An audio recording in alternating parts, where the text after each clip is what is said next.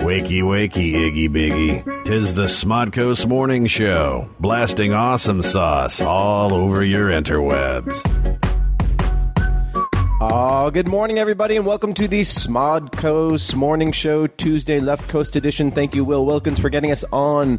This is probably the most on time we've been easily since James. But yes. The reason why is because people actually told me that they weren't going to make it today. Usually it's just like, I don't know, he said he was coming. But how hard is it to get up in the morning and make it here by 9? That's my question. Or just to let me know that you're not going to make it. Yeah, there's a hate relationship with this show. No, nothing but love. Nothing but love. Because just so everyone knows, Bill is pitching his movie today. Wonderful. And that's why he couldn't come here.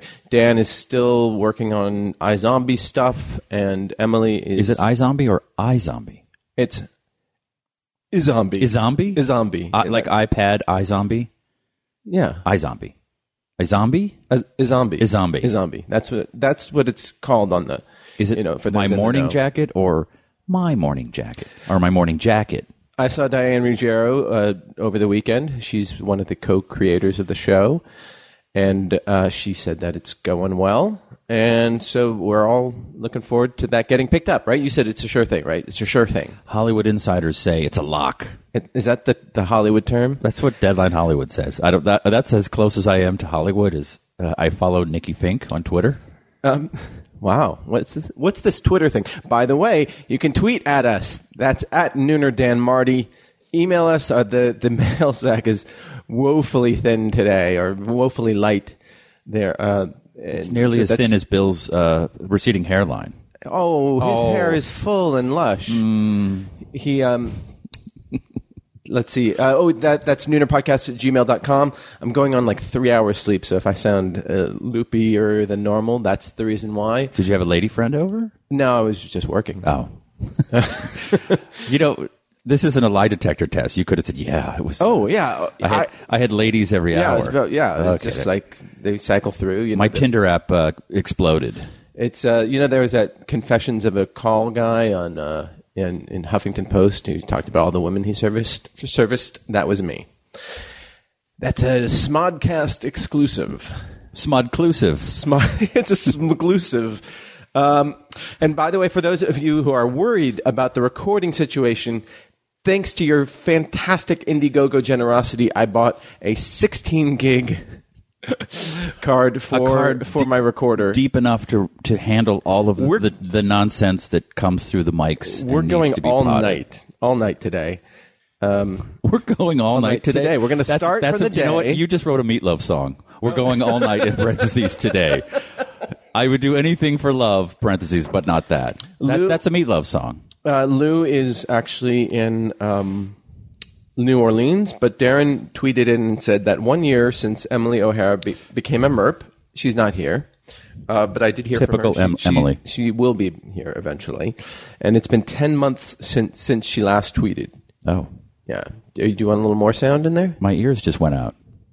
I mean, my head cones. My head things. Oh, there you go. All right. Yeah, because we can't really hear our own voices because we're only 3 feet away from each other. I don't even know. Why do we wear this? I guess so we know it's recording. Let's see. And then Allison Jones is always very nice with the Follow Fridays. And Jenny Marie hopefully is listening. And Chris Brown in Saskatoon is listening. So last week we didn't really get into this because it happened the night before. Is that, okay, there was an execution last week in Oklahoma. And they say a botched execution, but he died. So I would say that's a success. Yeah. Right? Yeah. So, but it was an ugly scene. But in a recent YouGov/Huffington Post poll, over 65% of Americans believe in capital punishment. They're wrong.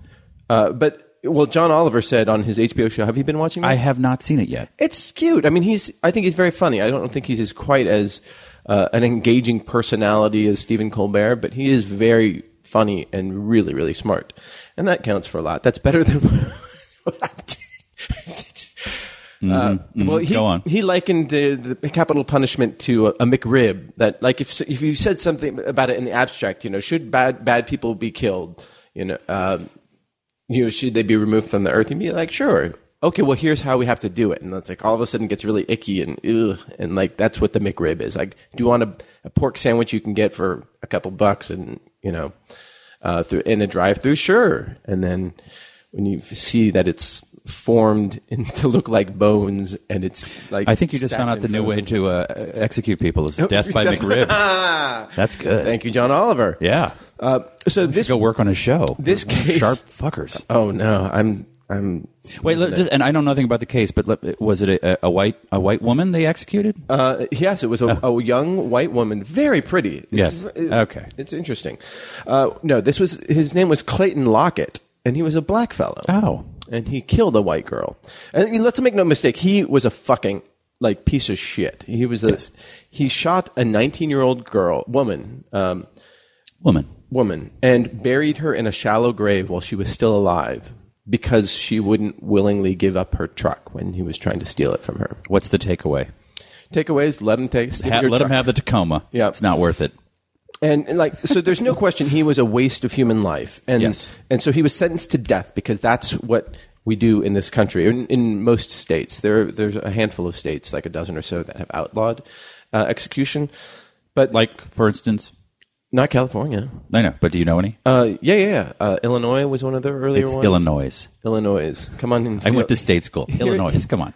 Here, the Illinois. Massachusetts, I don't think executes people. No. Yeah, Deval Patrick, I think he was the one who did it. But it's all been a recent thing, and it's sort of caught But that's on. like when you're about to murder someone, you have to stop and there needs to be an app where you're like, right. Am I in a state where I'm? Yeah. Am I going to do life or am I going to die? Life. Fuck it. I'll kill her. Like, we are basically the only civilized Western nation that has capital punishment. Canada, Mexico, most of South America, all of Europe, except for Kazakhstan and Belarus. The New Jersey of Europe. And you would expect Central Asia. Like, if you lived in Belarus, you'd be like, just kill me. Yeah. You do me a favor. You owe me a Coke. But China, they execute people. China, yeah, Asia is different. They have in Asia and Africa, they have no value. Yeah, they put life no value is cheap. Life is incredibly Life is a cheap. McRib. It's $1.99. It comes once a year. Okay. But by the way, John Oliver, if you're listening, that was Steve Kruger. Yeah. Copyright me. Yeah. No, he's looking for work. No, I don't want to work. I no more talk shows. But I'm strangely on the same page with you. I think I know where you're going with this. That you're for capital punishment and right, no. Conceptually. No. Well, you're anti-capital punishment. No. Okay. Well, let me go through this. So, other countries employ firing squads and public beheadings. Firing squads. But we have the Eighth Amendment, which bans cruel and unusual punishment. And you could argue that any execution is cruel and unusual. We as a nation have decided that the best way to kill someone that is neither cruel nor unusual is lethal injection. And this was proposed in 1977 by this doctor in Oklahoma who just came up with this cocktail. Have they not been listening to the podcast? Helium. You put the bag over the head and you have a little party and you go, I'm sleepy, and you go night-night. Yeah. I mean, just look at how old people and cancer-riddled patients kill themselves, and let's just apply that to murderers. I don't know why they don't just inject them with whatever they give my dog the one I what put are her you to sleep. Injecting your dog with? No, when I put her to sleep. when you're done with the dog. Yeah. Oh, because that happened like instantly, and she just fell asleep, and it was horribly sad. Well, I think those people that do that at dog places, what are they called? Murderers? Dog murderers? Vets. They do that quite often. I'm sure there are a couple times a day they have to put an animal down. They don't kill people on a daily basis, so I don't think the training is there. I don't think they have the hours in the air, the Gladwellian 10,000 hours of killing people. Well, this doctor, Dr. Chapman, in Oklahoma, he proposed this combination that ultimately turned into a combination that involved an anesthetic, a paralytic, so you can't see the death throes as they're happening, and then followed by a barbiturate, which is the thing, which is a lethal dose of barbiturate. And either the patient is dying of an overdose or they're suffocating from the paralytic. But the Dr. Chapman, said he didn't care what killed them as long as they died. So he didn't even know how it worked. Right. And so helium or heroin. Didn't Peaches Geldof died of a heroin? Just shoot heroin into them and they go to sleep and then they're done. Well, yes. So apparently this is what we as a culture have decided is the most humane way to kill a human being. What I wanted when I was a little kid, I don't know where my brain was at 7 or 9, but I thought I would see movies and I would see stunts, and then I would watch the making of, and it was a man fell off a building, but he really fell into a big inflated airbag. Yeah. And I always thought, they should just take prisoners on death row and just like the most amazing stunt. You're like, wow, there was no bag, there were no wires. That guy really hit the ground. You saw him. Yeah.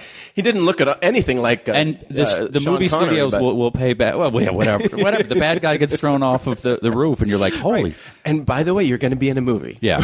Well, the studio pays $100,000 to help but pay you tell for the patient, the prisoner, you're going to be in. You're going to be in Spider-Man 3. Spider-Man 3. Really? Yeah. You need to be in the Sears Tower. It's going to be the most amazing stunt. It's going to be in all the trailers. At Golden Hour. You're not going to be able to see it. Yeah. We're going to mic you too. Okay. Because those Foley screams we use are just nothing like the real thing. That would be awesome. Or now today, like Red Bull sponsors this guy and then puts a GoPro on his helmet and he just throw like the what was it, the beer garden? What's his name? Who went up to the highest point and jumped off with a parachute?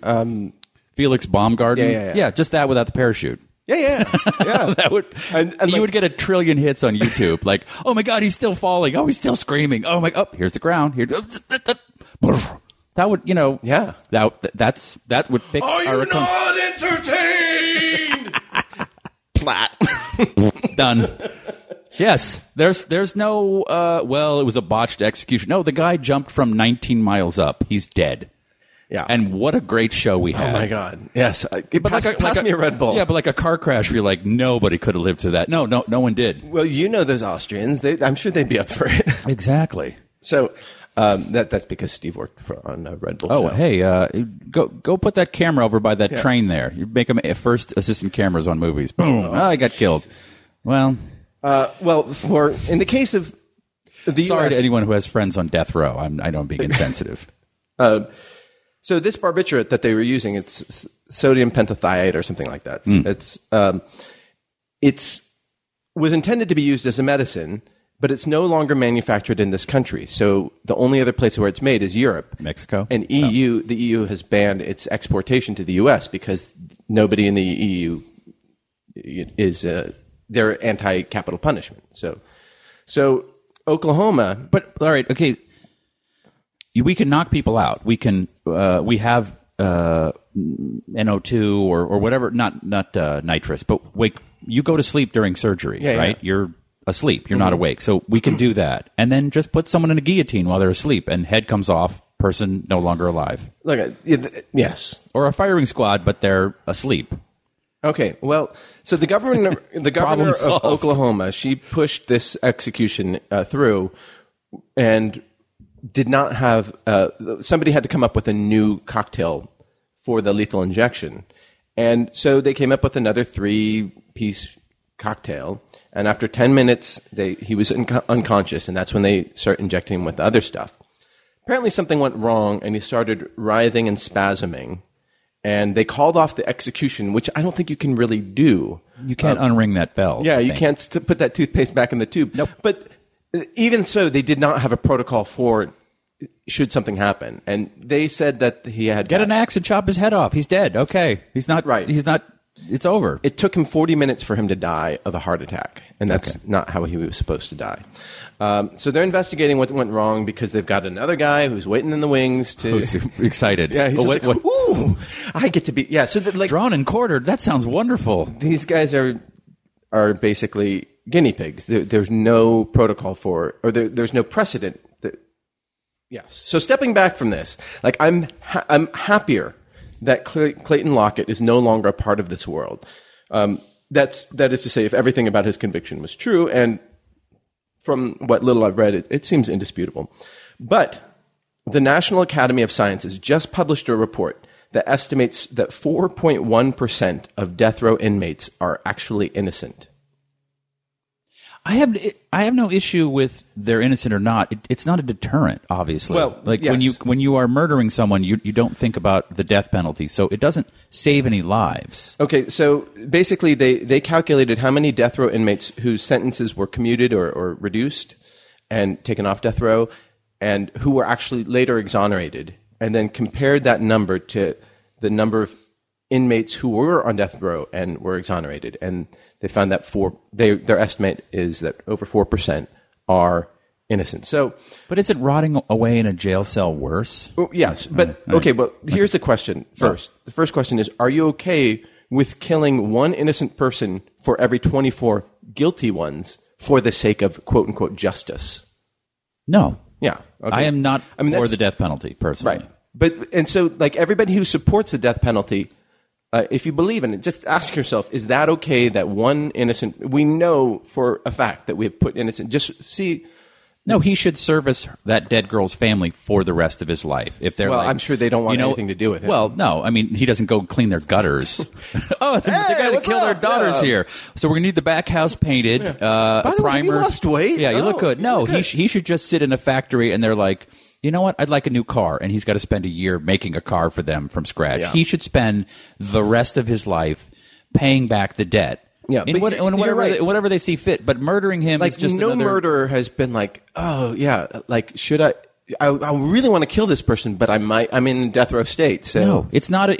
I'm not making that up. No. That is like data I have gleaned from the Huffington Post. Is it justice? Like, are we an eye for an eye sort of culture?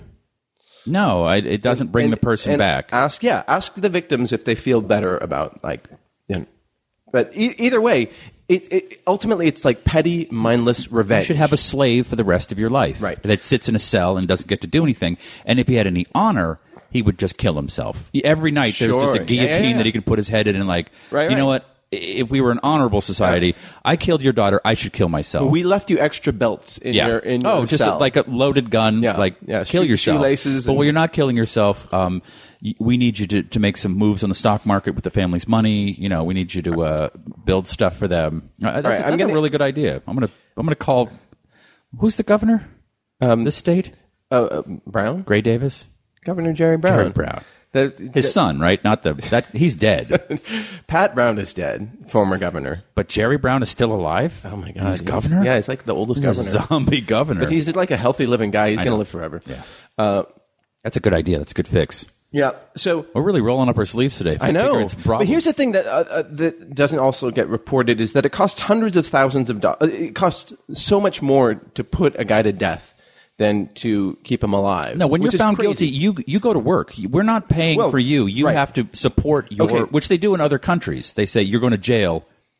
Here's the bill. It's $58,000 a year. Put him in, have a death row work camp. But okay, so it costs hundreds of thousands of dollars more. One of my favorite metal bands, Death Row Work Camp. They sold out. But their early stuff was good. When they're touring with Cannibal Corpse, they were really good. But a death row trial costs hundreds of thousands of dollars more because it's much more complicated. They take longer, and it's more expensive to house death row inmates. And then they also have their built-in appeals, so that gets really expensive. We will rebuild the manufacturing class in America by making them make iPods. So, they're already prisoners making iPods in China. Sure, those are called. That's a democracy. That's called Chinese children. Chinese people, little Chinese children. And the actual cost of the execution is very expensive. So in North Carolina, this is according to the first thing that popped up on my Google. It costs over $2 million more to execute a prisoner than to house them for life imprisonment. So this is a money-making operation. Yeah. Oh, yeah. I mean, and also it's fed by some like sort of Old Testament like. It doesn't solve anything. No, it doesn't solve anything. But somehow it just smiting people just is a. Well, I'm sure this. It doesn't sound like this guy has. He comes from the Hearsts or something like that. This murderer. Yeah. So there could be a civil case where these people could get some money, something. I mean, there's no way. So you said you're Jewish? Yeah, a little bit. There's no way to bring this daughter back. No. Justice would be served, as with the OJ case. He got off, but then they sued him and he lost, and he never paid them, but owes them $30 million. I'm sure this gentleman who murdered this woman over a truck does not come from money. There's nothing to sue. But if you put him to work, you would know that he's miserable. Well, I mean, and earning and not costing the state any money. I'd rather that person be miserable. And I've said this before. This is my problem with the end of what's it called? The Keanu Reeves Johnny Utah movie, Constantine. Yeah, Constantine. No, River's Edge. When he lets Patrick Swayze go kill himself in the wave of the century. Remember Point Break? Matrix Revolutions. I finally remembered the name. So at Point Break, like he had him arrested, and then he let him out of his handcuffs so that he could go surf the wave of the century and then die. Yes. Wouldn't it be preferable if he went to prison and suffered in a landlocked cell for the rest of his life for killing a bunch of people? Well, you know nothing about surfing, obviously. Clearly, it's torture. No, yes, it's awful, and you're going to die. It's so awful. Well, okay. So the sum is, if one innocent person goes to death wrongly, it's a botched system, especially if that person is white. Of course. Yeah. And that's my little nugget for you to ponder on. And if you have opinions on that, tweet us at Nooner Dan Marty. And that's how we start a comedy podcast. Hilarious. The rest of the world, they don't kill inmates like we do. That's kind of an American thing. Aside from the aforementioned Asian, they don't imprison hellscape people like we do. Well, the highest incarceration rate. I think I had 2 million incarcerated people. Which North Korea just put out some propaganda about how awful America is to their their general population, but we got a part of it, and they're like, everyone in America is in jail, and the rich people make money off of putting people in prison, so there's this horrible system. And they're right. I mean, aside from it's being propaganda, there's no accountability. It's just throw people in jail, and we make we build the state back for housing these people. But I think the prison, I had this wonderful idea that, all right, someone goes to prison for 5 years. I'm sorry, what kind of idea? A wonderful idea. Wonderful. What? I won't do it. I don't. You know, his costume designer died this week. Oh, that's why you're wearing black. That's why I have the armband. Oh, jeez. Liberace's costume designer. I was afraid to ask. Who died in Studio City of pneumonia and other illnesses. Mm-hmm. I think I know what that is. When a costume designer dies of other illnesses. Complications. Pneumonia and other things. He bought a house in Vermont. I just love how delighted that makes you feel. You're cackling. It's just no one can say he had HIV and he passed away. It's like his 99-year-old publicist said, "I'll write the press release. He died of complications. He had AIDS. Come on. Yeah, where's my typewriter? Yeah. Estelle, take a note. Take a memo." Right. Darren writes in, Ruth Ellis and Derek Bentley were both pardoned years after they were hung. Their deaths are why capital punishment is banned. I assume that's in the UK because it was banned there, I think in 2000, or not, anyhow. It seems barbaric. Yeah. But for much, if you were following the Cliven Bundy thing, we are in Nevada, that standoff thing. Yes. We are barbaric. There are people who embrace barbarism in this country. Yes. And that's the country we live in. Love it or leave it. But the wonderful idea was that someone goes to jail for 5 years, fine. But if they go back to jail, because that's the revolving door system we have. You go to jail, you're going to pretty much go back. There's no rehabilitation there. You're just put in a horrible place. So the jail they should have to pay when, this dude's is gone back to jail. He's repeated the crime. He's repeated the cycle. This one's on you. You're paying for it. Then there would be some motivation for the prison system to rehabilitate, get someone, take classes, get educated, go back out there. And the point of it is to make someone better, not just to punish them. Right. I mean, murder is something different. That's you're done. You're going away. But someone who is a criminal. Conversation of what the purpose of the prison thing is. Let's move on. Let's move on to fun things. I'm savoring every last episode of The Mentalist. It's in its last season, and boy, when they got that last guy, it was It was just diabolical. Tob and Runny's out of work. Tom and Runny is doing just fine. She'd come in, sit in for one of us. For Bill. For Bill. Because I'm sure she's full of rage, I'm too. sure she's from Cleveland, too. And then, have you been watching Orphan Black? Do you watch any TV these days? I'm still catching up with the first season, so I'm collecting them on my DVR and getting ready to watch them. So I'm behind because it's craziness. Yeah. Oh, what sort of craziness is going on for you? Just work, and then the weekends it's spring in Southern California, and I don't want to watch TV all day long. I want to go. There's this thing called outdoors, Marty, and I know. It's where I came from. I don't live in your house with you. He's like, I don't know. Just drones bring me food and dog kibble, and I'm good. I don't need anything. Everything's through electronic mail. And are you having any luck with the work business stuff? Anything good?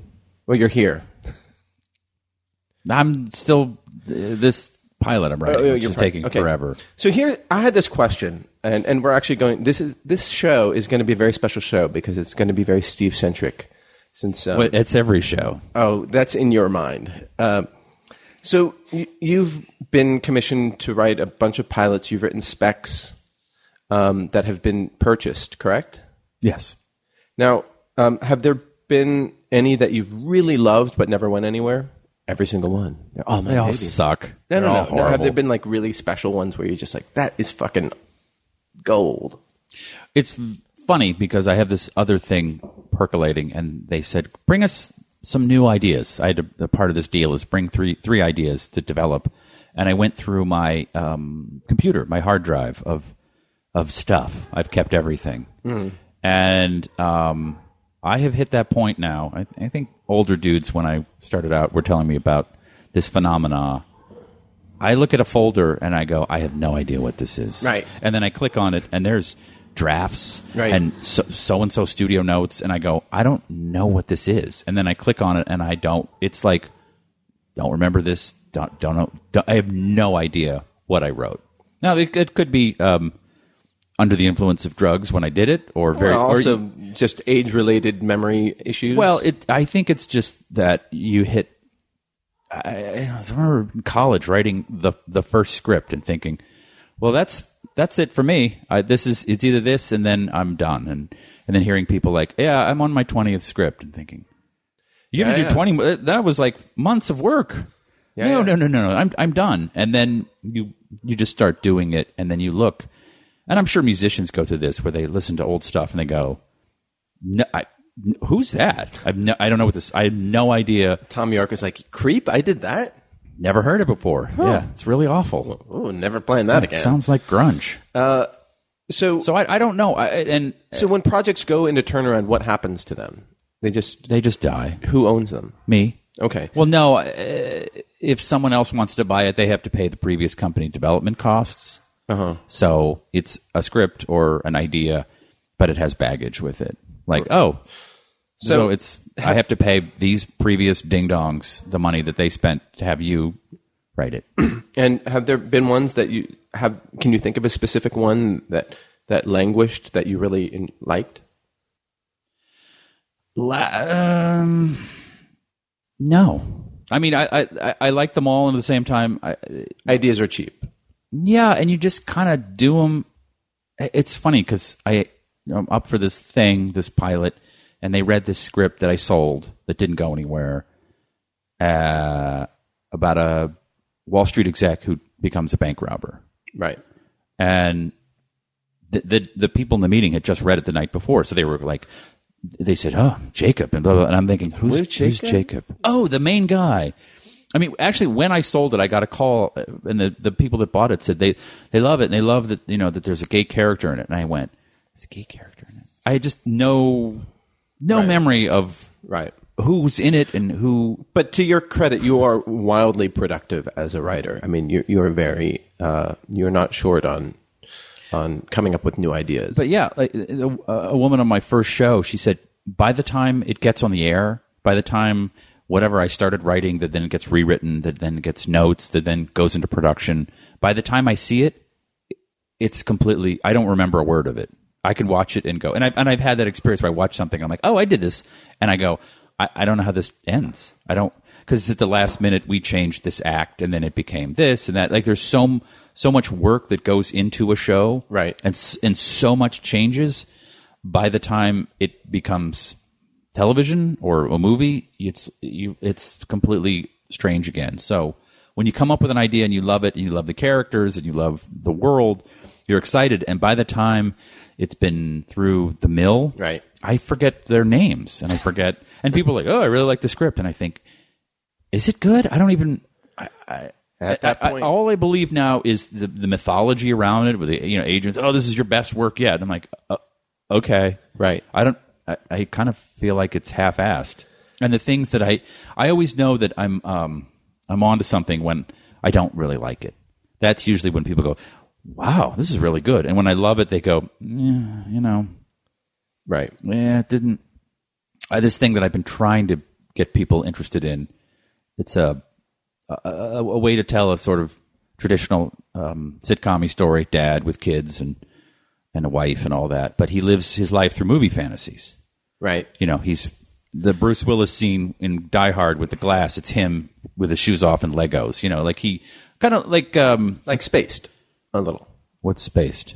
That's the Edgar Wright. Oh yeah, like that. And I love it. I think it's clever and funny, and people go, yeah, it's okay. So, this takes me to what I want to talk about is the Kruger origin story. So you've made veiled references to a somewhat troubled upbringing, and I thought we should return to the dirty streets of Boston and find out where you came from and what that whole story is all about. Oh boy, yeah, we're on a downward trajectory this morning. So you have an older sister, right? I have a younger sister. Yes, but you grew up in the mean streets of Newton, Ma, and a suburb of Boston, but touches Boston College is in Newton. Like it's pretty much Boston. And your parents were divorced? They divorced when I was in second grade. And was that? It was not fun. Not fun. Yes. My mother is she looks like the Mike Myers character on Saturday Night Live, the Linda Richman with the big hair and the big glasses and the bejeweled sweatshirts with the black leggings. About 4'1", little tiny Jewish woman. And my dad is a waspy, professorial introvert. He's also 10 years older than her. He was her professor at school. And they divorced, and as most people, your parents are together. Mm-hmm. You live with your mom. You stay with that was the conventional wisdom at the time. You live with your mommy. And, like I said, second grade till about the beginnings of junior high, seventh grade, eighth grade. That's when a child becomes a preteen and becomes an asshole. And I was an asshole, a super duper asshole. But my mom is, she was not well in the head. Right. I think it's a mean story if you don't know that years later I found out she's manic depressive. She was diagnosed as bipolar later. So she was kind of all over the place. But oh man. Wow, she's something else. She was and as a controlling, crazy. Just said like horrible things. And as a smart-ass, angsty teen, yes, and also kind of favored my sister a little bit because I was the firstborn, and I was basically telling her to fuck off. Right. And it was the night before the first night of high school, and my grandmother had come to visit, and she ran over my bike accidentally, but I thought it was kind of on purpose, my 10-speed, and she screamed at me because she was mad at that I was ruining her underneath of her car, and I was like, you ran over my bike, and I smacked her across the face. And yeah, she did the same thing. I'm calling the police. So I proceeded to get on my broken bike, and I rode out. Yeah, and I slept in what did I sleep in? Like a bus, a shelter. And came home at like 6 a.m. My poor grandmother, no one had slept all night. And this was the night before high school. So this was, I was already like, whoa. I was a fresh new backpack, new Keds. I had my Trapper Keeper, with a Dynamite magazine. I was ready to go. So it was already like off to a rough start. And high school, I went to like some. My sister years later got to go to a private high school. I went to a public high school that produced Louis C.K. and BJ. Actually, BJ Novak went to the other one. Matt LeBlanc went to my high school. Kind of meatheady, working classy people. Big school, like 3,000 students. I guess that's big for back then. And I just kind of got lost. I got, I think a year in, I just stopped going to school. I just stopped going to class. At Newton North? Yes. Would hang out because there were girls there, but I just one day I just decided this is boring. Started skateboarding and all that antisocial behavior. Right. And did you have any sort of academic inklings at all? Yeah, I was like a straight A student, and then I just got an incomplete because I missed too many classes, and then I went, fuck it. I was completely disconnected from my mother. My dad was working like 3 jobs to afford the 2 houses, and he was dating, and he didn't. I get it now, but at the time I was like, both these 2 are fucking dicks. Right. Angsty teen. Yeah, and let me see what happened. I started living. I moved out of my mom's house. She had basically just and declared it like, I'm going to drive you crazy until you leave. I want you to go live with your father. Which to a 14-and-a-half-year-old is like, really? Again, rejected by your mother. This is imagine me, at 14, and also she's unwell and not medicated. So I didn't know this at the time, but I went, great. And I went and lived with my dad, which was just equally as awful. He's a nightmare, a completely different nightmare. But I saw I can't live with either of these people. And at about 15, I just started living with friends. Just couch surfing? Yeah, lived with this girl and her very hippie, pot-smoking shrink dad. And she fucking tried to kill herself while I was living there, and he blamed me. So kicked out and, in the middle of the night, and then went live with another dude and lived there for a while. I remember that's when I got into Kraftwerk. Because his older brother had a bunch of albums. And then I was just kind of floating. I was kind of like, dudes would let me hang out. Right. And then I think I finally just withdrew from school and moved back in with my dad, who was getting remarried. And I, of course, went out of town with his fiancée and I threw a fucking rager. And he had one of those tanning machines. He was a very vain, 80s guy. And some chicks just decided to tan while at the party. At the party? Yeah, and my stepmom, who has since passed away, nicest woman in the world, but very conservative. She came home and she found panties in her bed, which, of course, they thought I was having, a 3-way. And I was just downstairs, playing video games. But this led him to months later, when he went on another trip, to say, you can't stay in the house. You can't. I don't. It was so kind of not going to school, not working. Right.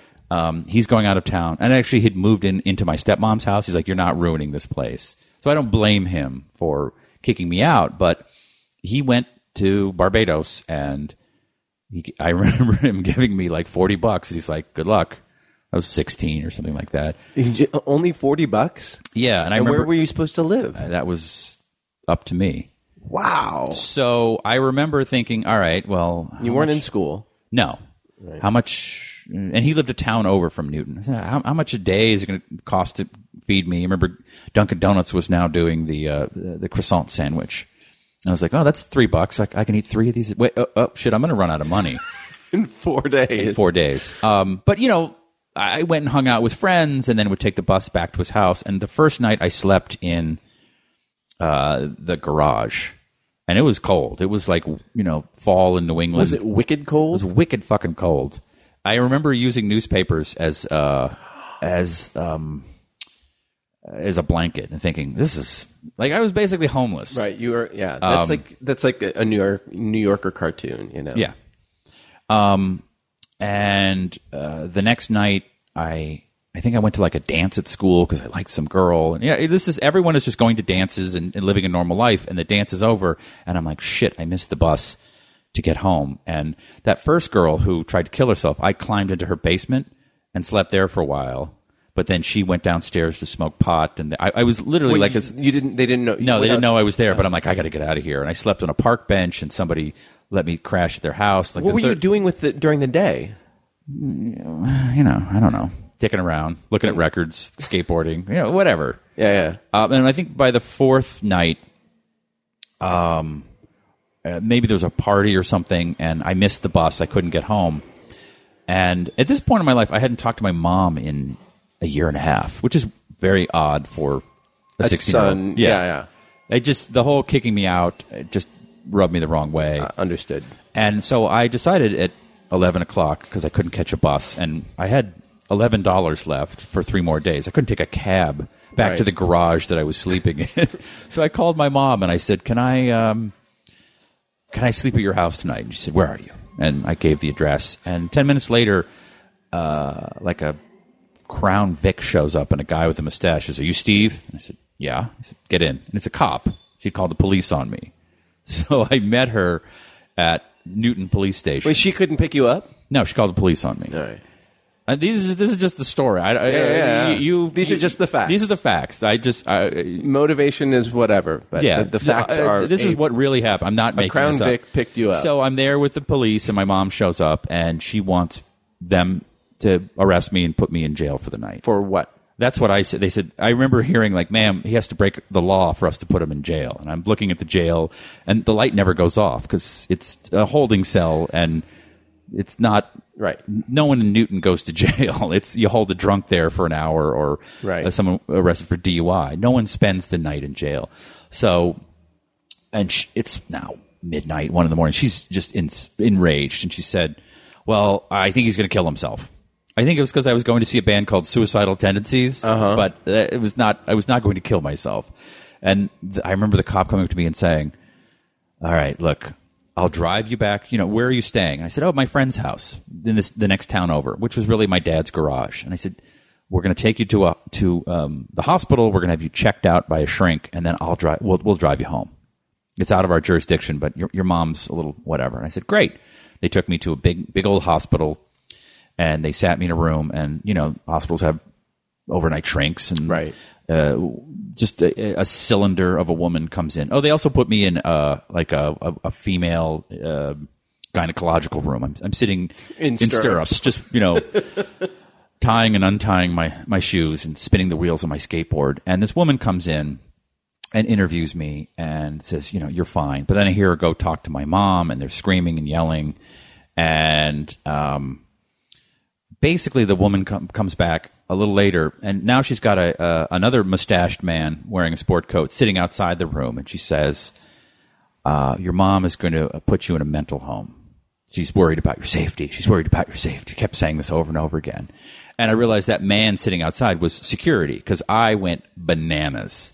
This is like a couple of hours ago. I was at a party. Right. I needed a ride home, and now they're like, "You're going to spend 3 days in a mental home." And so I was just whipping tampons, anything I get my hands on, at this dude, and they basically tied me to a gurney and put me in an ambulance. Now it's 5:30 in the morning, and they take me to God, what's it called?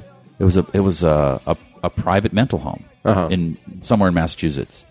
I had not slept all night. And had you been diagnosed with anything? No, but when you are underage, your parent can lock you up for 72 hours. They can say you're a danger to yourself, and you have no rights. I did not. They didn't ask me, "Do you want to go?" They said, "You're being put in a mental home." So I went to a mental home, but unfortunately, the adolescent ward was full. I was 16 and a half. They put me in the adult ward of a Massachusetts mental home. So I shared a room with crazy fucking people. The dude I shared the room with, one guy had stitches on both his wrists. He had recently tried to kill himself. Another guy, his frat brothers had locked him in the trunk of a car overnight, and he didn't speak very much. And I remember a woman came in that night, and they put her in the solo room because she was nuts. Right. And all night long, she went, "Stop the train! Stop it. We go, shut the fuck up. We're fucking sleep. Stop the train. And so the next morning, I'm indoctrinated into a mental home. And literally, you're in group with people who are like, why are you here? I hear voices in my head that tell me to kill myself. Why are you here? Like, I tried to kill my husband. Why are you here? I was at a party. I was drunk. I missed the bus. What? So I can't be released. I have to spend 72 hours in a adult ward of a mental home. Yeah, that was a long 3 days.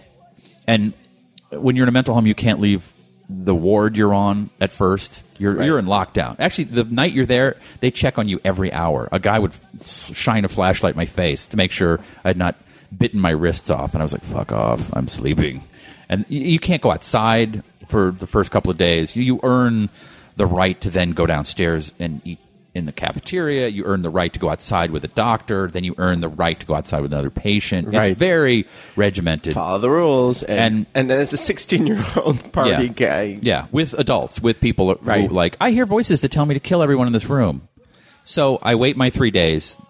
I'm obviously fine. I'm not a threat to myself. Right. I'm not going to hurt anybody. Legally, you're stuck there. Well, they say, you're fine. You can go. And I call my mom and I say, can you pick me up? They say, I'm fine. She says, no, I'm not picking you up. Like, really? Really? No, you could stay there. So I called one of the friends of mine who I had stayed at. I said, could your mom pick me up? And she was, and then changed her mind. And because parent doesn't want to get involved with another you know what? kid. Now, looking back, I think she made the right decision. Yeah, totally. So I'm there until my dad comes back from Barbados or whatever. He's the only one who can get me out. So I settle in and got into fights with people. Over pills? No, some guy made fun of me, so I peed in his drink, and then I don't know. You need 4 more hours just a week in a mental home when you're 16, and not the adolescent ward with girls who listen to the Smiths too much. Were you terrified? No, I was. I guess I was just soaking it in. Like, well, I'm stuck here. Mm-hmm. I'm going to start talking to people. I'm going to start so what happened to you? And then the stories just went. It's kind of a funny story. Real funny. I was in Vietnam and I never came back. And you meet with the whole ward, and some woman raised her hand and said, "Yes, I need someone to check on me every 5 minutes." Why? Because I was in the bathroom hitting my head against the wall. I'm hurting myself again, so I need a checkup. Like these are the level of mental issues that people are dealing with, and I'm just my mom and dad. You didn't fall in love with Emma Roberts? No. Or Zach Galifianakis wasn't there to shepherd you through? No, Did you see that movie? Yes. But I did befriend the guy who had cut his wrist, because he was sort of a hip hoppy guy, and he was at least into music, and I could talk about music with him. Right. So days go by. My dad comes back from Barbados. That was a fun call. Hey, where are you? I'm in a mental home. I need you to come down and pick me up. So what was his reaction? Nothing. At that point, just click. Okay, I'm going to talk to your mother. So they both came in, and I met with them and whatever shrink, and they said, "Well, we talked to your parents, and there's an opening in the adolescent ward, and you're not going to school, and you're not this. Maybe you should spend some time. They think you should stay here." So I got hosed. Stormed out of there, and then all of my, I had earned the right to go outside with a doctor. All of that got shut down. I was back in lockdown. But it was that point that I decided I need to escape. I need to get the fuck out of here. Right. I just can't. So you were counting Monte Cristo, developing a plan? Yes. And looking back now, I would love about 3 months to just sit and not work and have someone just so what's bothering you today? Marty was a little rough on the podcast. If you can do it and afford it, it was $1,000 a day. Right. Mental homes are expensive. If you can do it, it's wonderful. It's better than a vacation.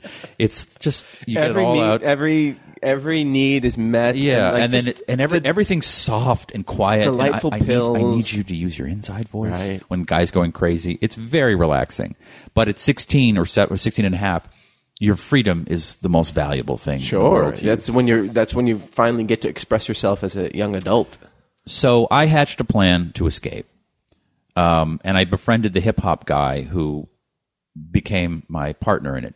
Right. He did it in exchange for some Fila suspenders swag. I had. No, it's Fila suspenders, that's it? And it wasn't like... That was it. He said, I'll help in the you. Sweatband. Nope, just a suspenders. So I lied to the doctors and I said, yes, they said, you stormed out of that meeting with your parents, and we took all your rights away. I said, I'm committed to getting better and this, and I lied and lied. Committed to getting committed. Yes. And I earned the right to go outside with another patient. You sign a little book, and they check on you every 15 minutes. Oh. And he told me how to, where to go. I put on all my clothes.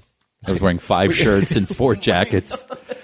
And we went outside to play basketball, and I just took off. Just bolted. I bolted. And I remember hailing a cab. Did you have any money at all? Yeah, I remember asking for my money, which they thought was a little weird, but I was just like pretended to be a crazy person. Like, I just want to count it. I just want to count it. Give me my money. So they gave me. Wait, and how long had you been there? I think like 2 weeks or something like that. Total. That's 2 weeks too long, of course. Now I relish the time. So, but I remember. You go through the woods and then you'll end up in a golf course and then you'll end up in a city square. And I followed this guy's instructions and ran with 4 pairs of pants on and 5 Puma jackets. And I remember hailing a cab to go back to Newton. And, it's not a lot of 16-year-olds get in a cab. That's a pretty, now they do. With 5 layers of clothes in the middle of July. But I'm thinking, I'm an escaped mental patient. Like, this guy has no idea. Yeah. He's just shooting the shit with me, and I'm like... And of course, we're getting your side of the story. Meanwhile, your records are like paranoid, schizophrenic, delusion. But the first person I came in contact with after escaping from a mental home was this poor cab driver. It could have gone a lot worse, but and you just said, me and my friends want to go to Newton. So he dropped... Where are your friends? Yeah. They're sitting next to me. They're in my mind. Yeah. So he dropped me off, and I went and hid in that friend of mine's attic, like Anne Frank, the guy whose mom didn't want to pick me up. Right. And did he know that you were there? Yeah. Then they knew I escaped, and then the mom knew too. Yes, and they were very sweet to sort of take me in. Right. But when you escape from a mental home, an APB goes out. The cops are looking for you. And I remember... Be on the lookout for 5 Puma jackets. I walked down to school to talk to a girl I liked, and like in the movies, 3 cop cars just surrounded me. Like, I didn't know... I didn't see them come out. They just came out of nowhere, and all of a sudden, I am pinned in, and they get out of the car, and they're like, "What's your name?" And I'm like, "Jeff." It was the best acting I ever did. Jeff Miller? It was another kid I knew. I just picked his name. Nice. Like, well, you fit the description, and I didn't have an ID. I didn't have a driver's license, which is awesome. Yeah. So they let you go? They let me go, but that's when I went. I'm Anne Franking it. I'm going back to the attic. And at that time, my parents had filed, or my mom had filed something called a CHINS petition, Child in Need of Services. She tried to get. I thought it was a Chinese thing. No, she tried to get the state involved in making me go to school and all this stuff. It's a complicated legal whatever, but there was a pending court date, and I showed up at it, which was the weirdest. It's like a fugitive. How did you run. know about it? This had been in the works before. Okay, but I decided at some point I can't hide in this attic like Anne Frank. Although it was fun, it was like after being in a mental home, just hanging out and just watching TV all day long. And Jesus. So they were there at the. By the way, everyone, this is the formula for success in Hollywood. How you get it done. So take notes. So I showed up, and there's my dad and my mom, and they didn't know you were going to show up. They didn't know. They hadn't seen me in weeks. So I remember my mom going, "No, just turn around. Let me see that you're okay." She thought I was living on the train tracks. I was living in a giant mansion in Newton with a guy who was a big engineering exec and his son, but whatever. And the court appointed me a lawyer, and I went in front of a judge, and I emancipated myself at 16, 17? Yeah, 16, and guardianship was then given over to this dude's family. Wow. They became my guardian. So I went and lived with him. And of course, you have to go to school, you get a social worker.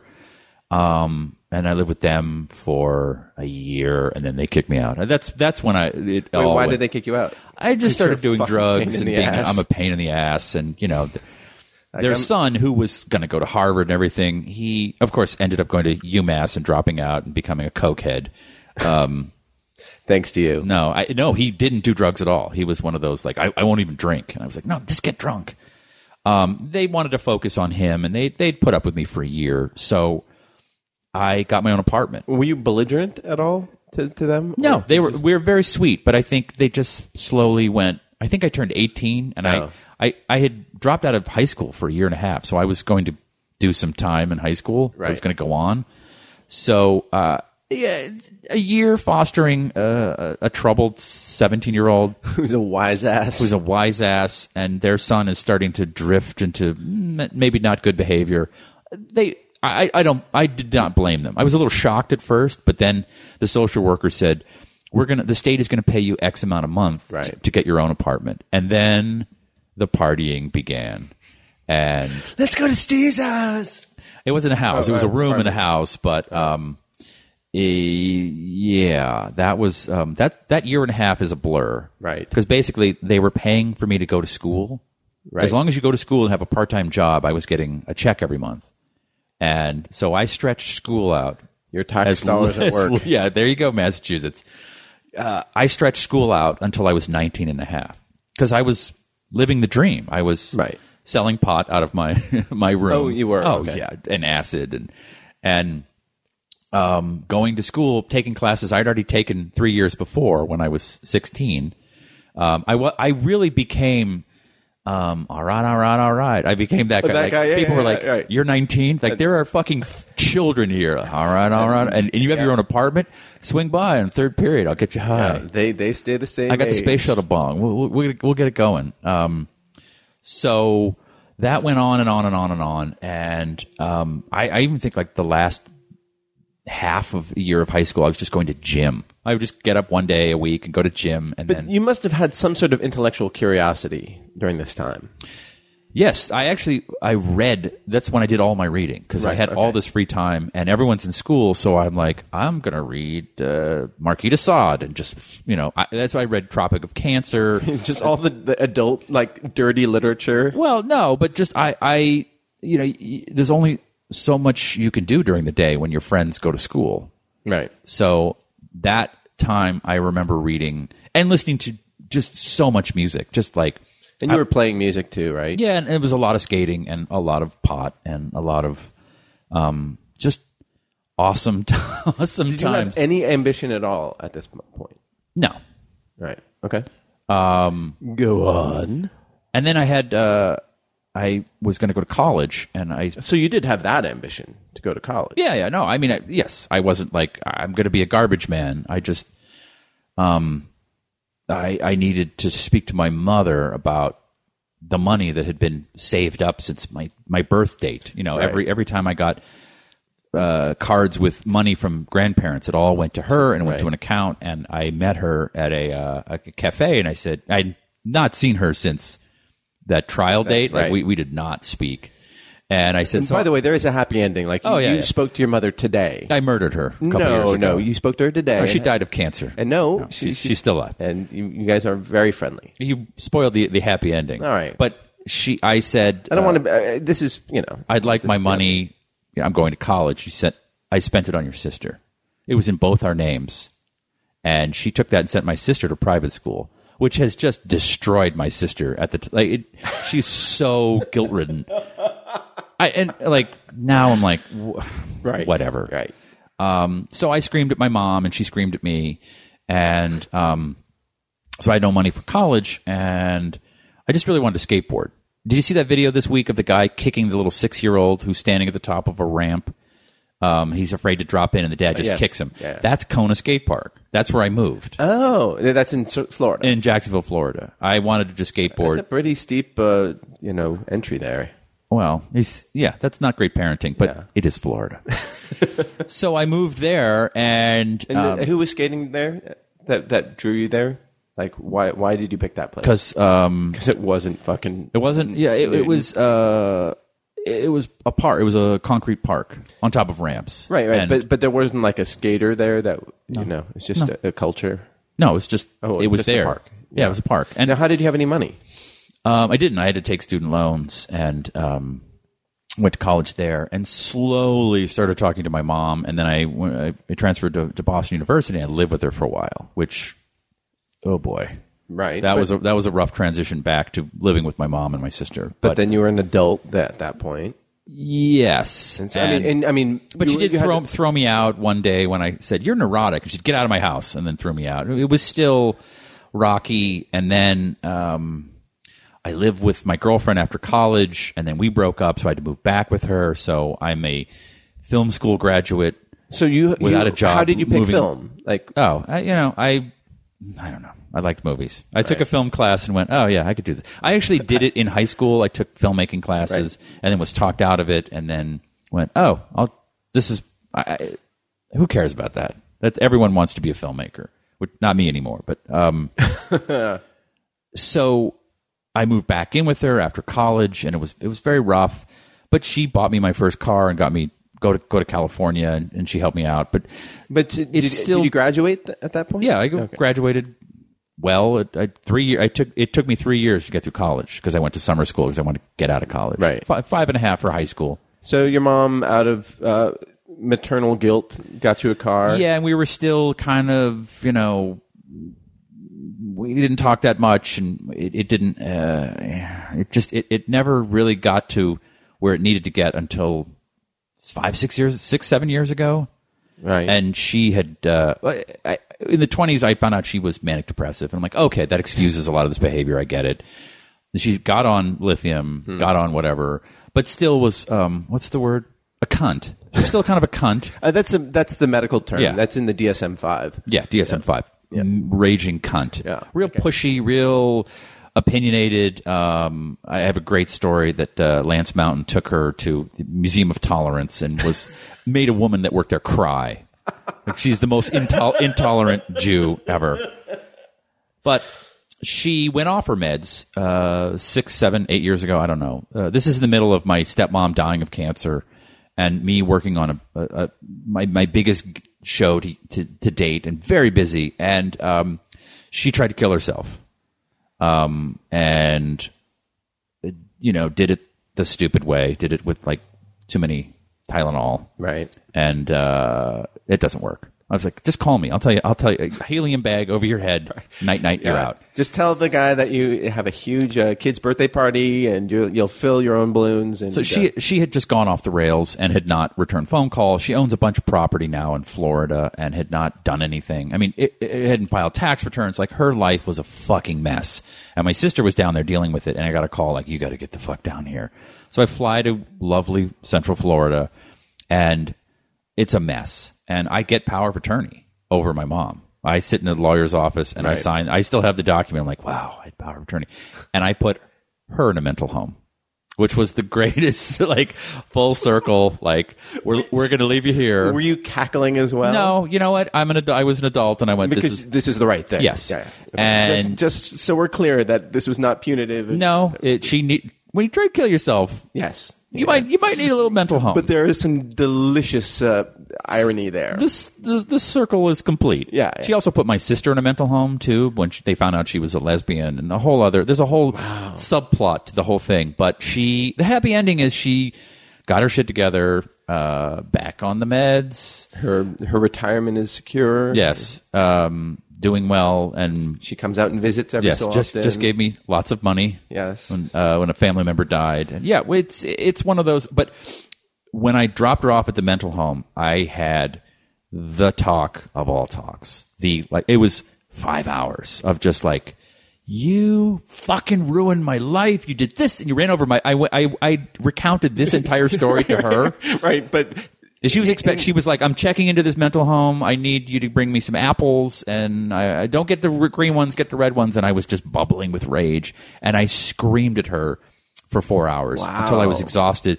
And that was because, by the way, Steve is not an angry person. I'm a dick, but I'm not angry. Right? And no, so, I got it all out, and she cried, and I must have been incredibly. What did you? It was like taking a dump when you're constipated for weeks. It was so.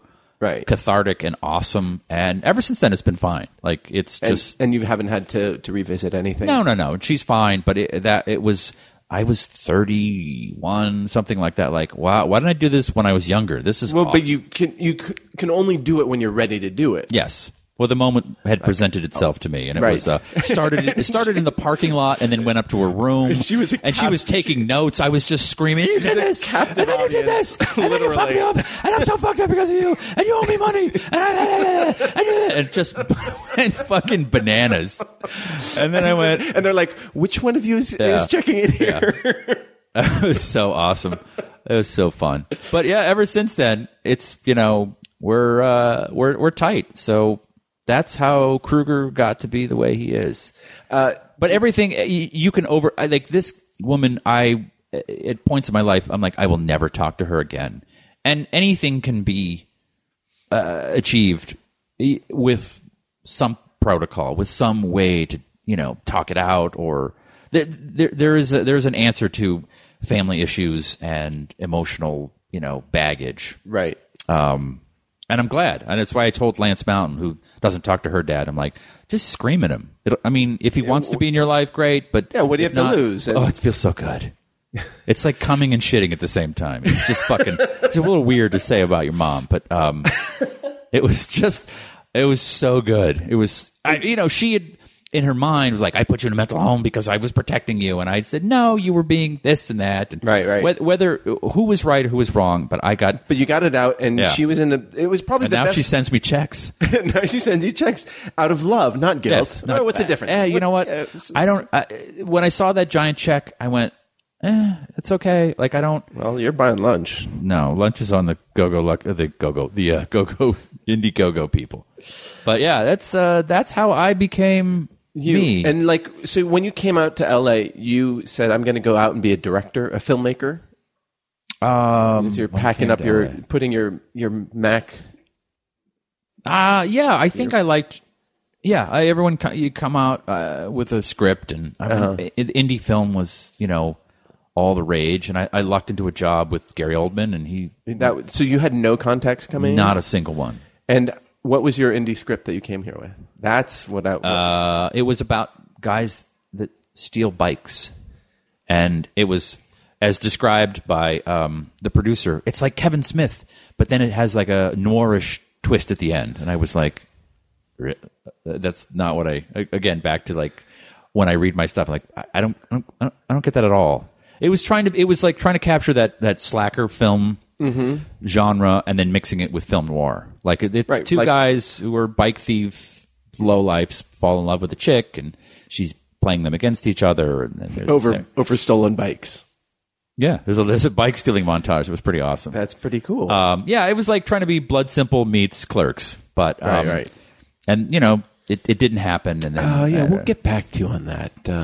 But in the meanwhile, whatever. Will you take Gary Oldman to the? Will you get? He needs to go to the dentist. Yeah. But yeah, it was directing, and then I gravitated to just writing and producing, and like I was telling my dad, because he's like, oh, Steven Spielberg's still directing. That's dead on my dad. And I said, yeah, if you've ever been on a set, directing's not that fun. I mean, the one percenters, the Spielbergs who get to show up and like, so where's the 80-foot dinosaur that I asked for? It's right over there. The rest of directing is plumbing. It's very. It's interesting getting. I mean, from my perspective. Well, yes, because most directors who are working on an independent scale. They don't make a lot of money. They spend 3 years raising the money to sell their script, and then they spend another 2 years. You're talking about filmmakers. I'm talking about like. If you go to a DGA, Directors Guild of America event, guys, the directors are, when you watch a game show, there's a guy going, camera one, camera two, that's a director. A DGA director. Yes. Or when you watch a commercial, a guy goes, do it again, Marty, but don't suck so much this time. I've had that literally said to me by and then a director. Back to Video Village with 30 execs going, he's not holding the Cheerios correctly. He's not favoring the Cheerios to the camera. Can we get someone else? Is Bobby Lee available? Oh, fuck you. That was so low. Oh, man. I didn't take to the millions of questions being asked, and it's not as creative as I thought it would be. It's a lot of busy work. Which is why, unless you're an indie filmmaker, and but now it feels like that most of the creative people are TV writers. Is that just because of those are the people I know, or no? It's a writer's medium. Producer writers on television have control, and directors are just there for the paycheck, right? And I did this thing a couple years ago, and wrote the pilot and co-directed it with another dude, and didn't like it, and then brought in these directors, and it was so much fun for me because the director just deals with the fucking first AD and making the day, and we got to shoot this, and we got to come around, and after lunch you owe me this. But this, for TV, that's how it works. Yeah, it's a 12-hour day, and you got to get X amount done. It's like a puzzle more than it is like you're creating something. But the director goes off and would talk with the DP and it set up the shot and this and that, and I would go talk to the actors, and we would just spend an hour just like, so what's this scene about? And then and I would tell. I sat in table reads of Deadwood when I was working over at this place, and would watch David Milch set up the table read and talk about the history that goes into it. But he's a genius. He's a genius. He's an anomaly. You learn from the genius. I wouldn't talk for 45 minutes, but I wouldn't just go, okay, you're going to stand here and you're going to say this line and mean it. And then you're going to say this line and you mean it back. Okay. You guys good? Okay. Because when you're directing, then you got to go, all right, I have to go talk to the sound guy who has an issue, and then art department, and then the ADs, and then the DP, and the grips are fucked up because they thought we were going to shoot here. I have a million things to deal with. Right. It's fun to just hang out and talk about the scene and talk with the actors. Right. And they were like, oh, great. Because most of the times they just sort of show up. Stand here, and say the like, words. Stand here, say the words. You're gonna stand on this mark, and here's your eye line. You good? Yeah. Did you do work at home in your apartment, in the space capsule, in your trailer, Eagle Rock house? Yeah. Okay. Good. So being not having the pressure of directing, actually, you get more creative. Right. And I get to sit behind the director and go, tell him to stop doing that. And then he has to go over and go, hey, let's do that again, and let's maybe not do that so much. Okay. I'm like, tell him again. It's fun. I don't have to go over and clasp my hands together and go, okay, when your character was born, it's fun to be the boss and not have to yelling action and staring at a monitor, which was for some reason drives all these people to come to LA.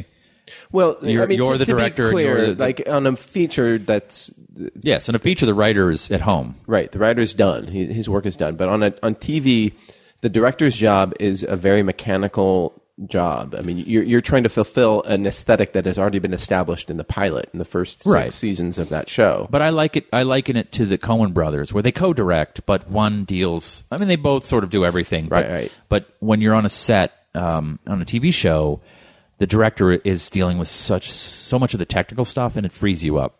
So what would you say was your first big break in Hollywood? Getting this podcast. That's all. That's what we were leading up to. So here's...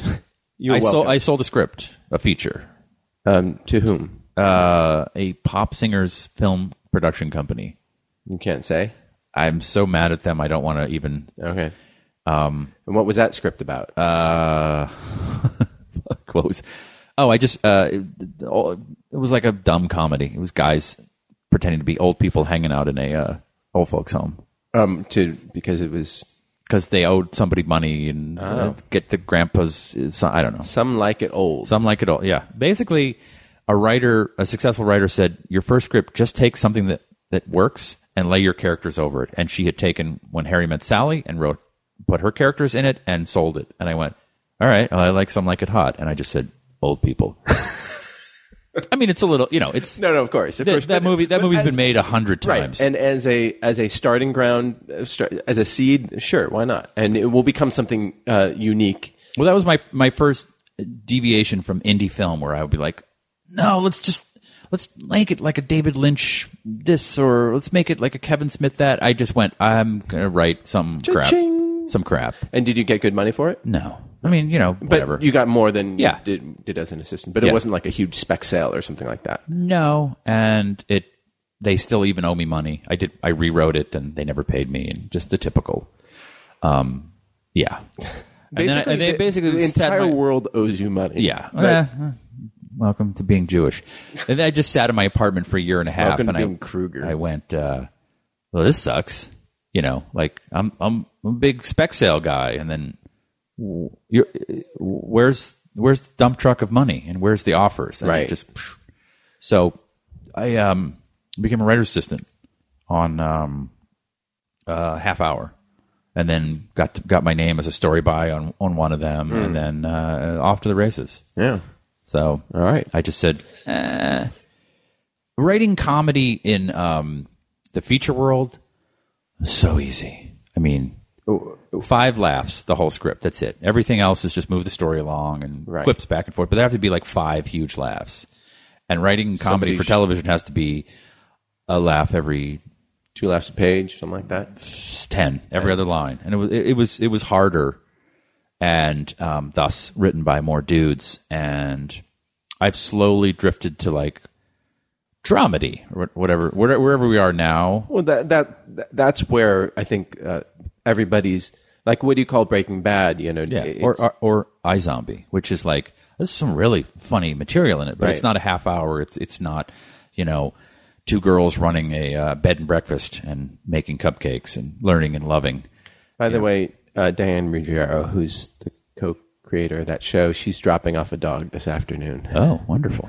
A foster dog. More dogs. Anyway. Yeah, so we'll see how long that dog lasts here with my giant monster dogs. Jesus. So, okay, that is the recipe for Hollywood success. It's tenacity. That's I was like, I'm going to move out there for 5 years and see what happens.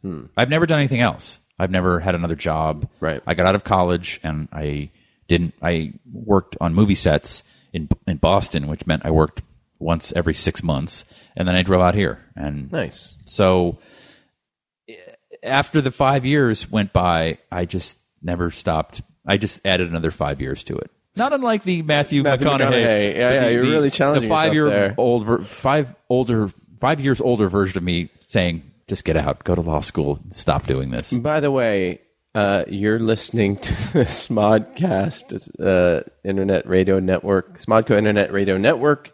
This is a Tuesday morning show, and somewhere in that story was the top of the hour. Who cares? And there you go. Yeah. Wonderful. Yeah. Oh, wonderful. But it's at Nooner Dan Marty. If you have any questions for Steve about what is left, I think this is my swan song. Yep, that's as good as it gets, people. But we live in a time now where it's just create. Like the more you create, you'll hit it, and you don't need the things that I needed when I started. Like shit, I got to raise like $1 million because we need guys in shorts to hang lights, and I need a camera, and I need this. You can be creative without spending any money. I worked for George Gallo, who wrote Midnight Run, and he was driving a Pepsi truck in White Plains, New York, and he wrote 12 screenplays before he sold one. And that's before he wrote. And so not only was he creating more opportunities for himself to sell something, but he was also just getting better at it. And it's just you always hear the story of like, it's his first script and he sold it. That's bullshit. Everyone, the first one sucks, and the second one's a little better, and it's just doing it. It's just showing up and back to my hard drive filled with like, what the fuck did MILF? I wrote a script called MILF. I don't even remember this. And I had notes from Vince Vaughn's company, and I'm like, I have no idea what the fuck this is. But I just kept shitting them out. And he is kind of a MILF, isn't he? It was, I don't know, I know his producing partner or something. I honestly don't remember writing it or what it's about. Peter Billingsley? Yeah. But aren't you impressed that I knew that? Everyone knows Peter Billingsley. Right. That's the guy from A Christmas Story. But it's when I read Gladwell's book, whatever book it was about the 10,000 hours, and you just have to keep doing it. And You want to be good at guitar, you play it every day. You go to Hamburg. Which I remember someone telling me as a very young kid. I still remember the woman and where I was, and she said, if you want to get good at something, you have to do it every day. Think about those Red Sox, and they play baseball every day. And I'm like, no, they're just juice and, go to clubs. But in my mind, like, I still, no, I'm going to stumble into it, or I'm going to just get lucky and write one script, and I'll be a one-hit wonder. And it has been a slow slog through the muck of getting stuff done. But you're always working. I mean, something, or writing something. So there's your recipe, true recipe for success. Yes. Well, thank you, Steve, for You're that. welcome. And because you have made reference to your running with scissors upbringing, and now Well, that's what got me into writing. Was in high school, I sat down and wrote a short story about going to a mental home and escaping. And fake. Yeah. Well, most people at 16 are writing short stories about, nothing, because nothing's happened to them. Right. About third period. So it won some award, and it got me some money to go to college, some grant or something. But that started me into the like, oh, this is such a great story. Right. Because it something actually happened to me. So, and that doesn't happen to many people. Yes. Well, they're like, you should write what you know. And I did. And my mom was paranoid. Like, you're going to go to Hollywood and write about what happened to us. And I said, no, I've already done that. And I've processed it. But did she read that story? I don't think so. I think that's a little. Yeah, it's a little rough on her. She's listening to the podcast right this now. is her. She's been tweeting nonstop during this. Like, oh boy, listen to me. Here's my side. Skip this one. Go to next week. Yeah, because you told her about the podcast, right? Yes, on the way here. But you did not know that you were going to. Said, can I listen to it? I said, I wouldn't. Yeah, maybe Martha Stewart has one. Yeah, but she's still crazy, but medicated and better. And you guys are better. Yeah. We're going to dip into the mail sack. Mail sack. I want to dip my hands in that mail sack.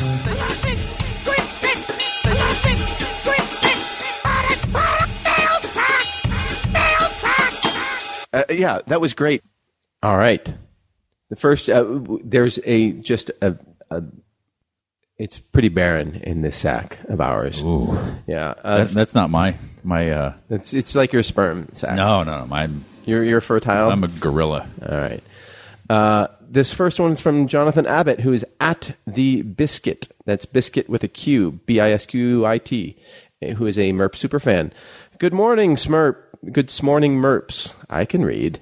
Since last week's question on favorite documentaries seemed to heavily favor music, I figured the logical follow-up would be to ask your favorite concert films. Mine are Stop Making Sense, which is the Talking Heads. Awesome, I Fucking Shot That, the Beastie Boys, where they gave a bunch of fans camcorders to film them. And anything Queen with Freddie Mercury. That guy was a true showman. Keep up the smawsome. What other Queen is there? What besides? Yeah. No, there's no Queen. Wait, who's singing with the guy from Bad Company? No. It's yeah. No. But they're doing a tour with Robbie Williams. No. Let me. The guy Darren, someone look it up. American Idol guy. Oh, I don't watch that show. Well, I watch The Voice.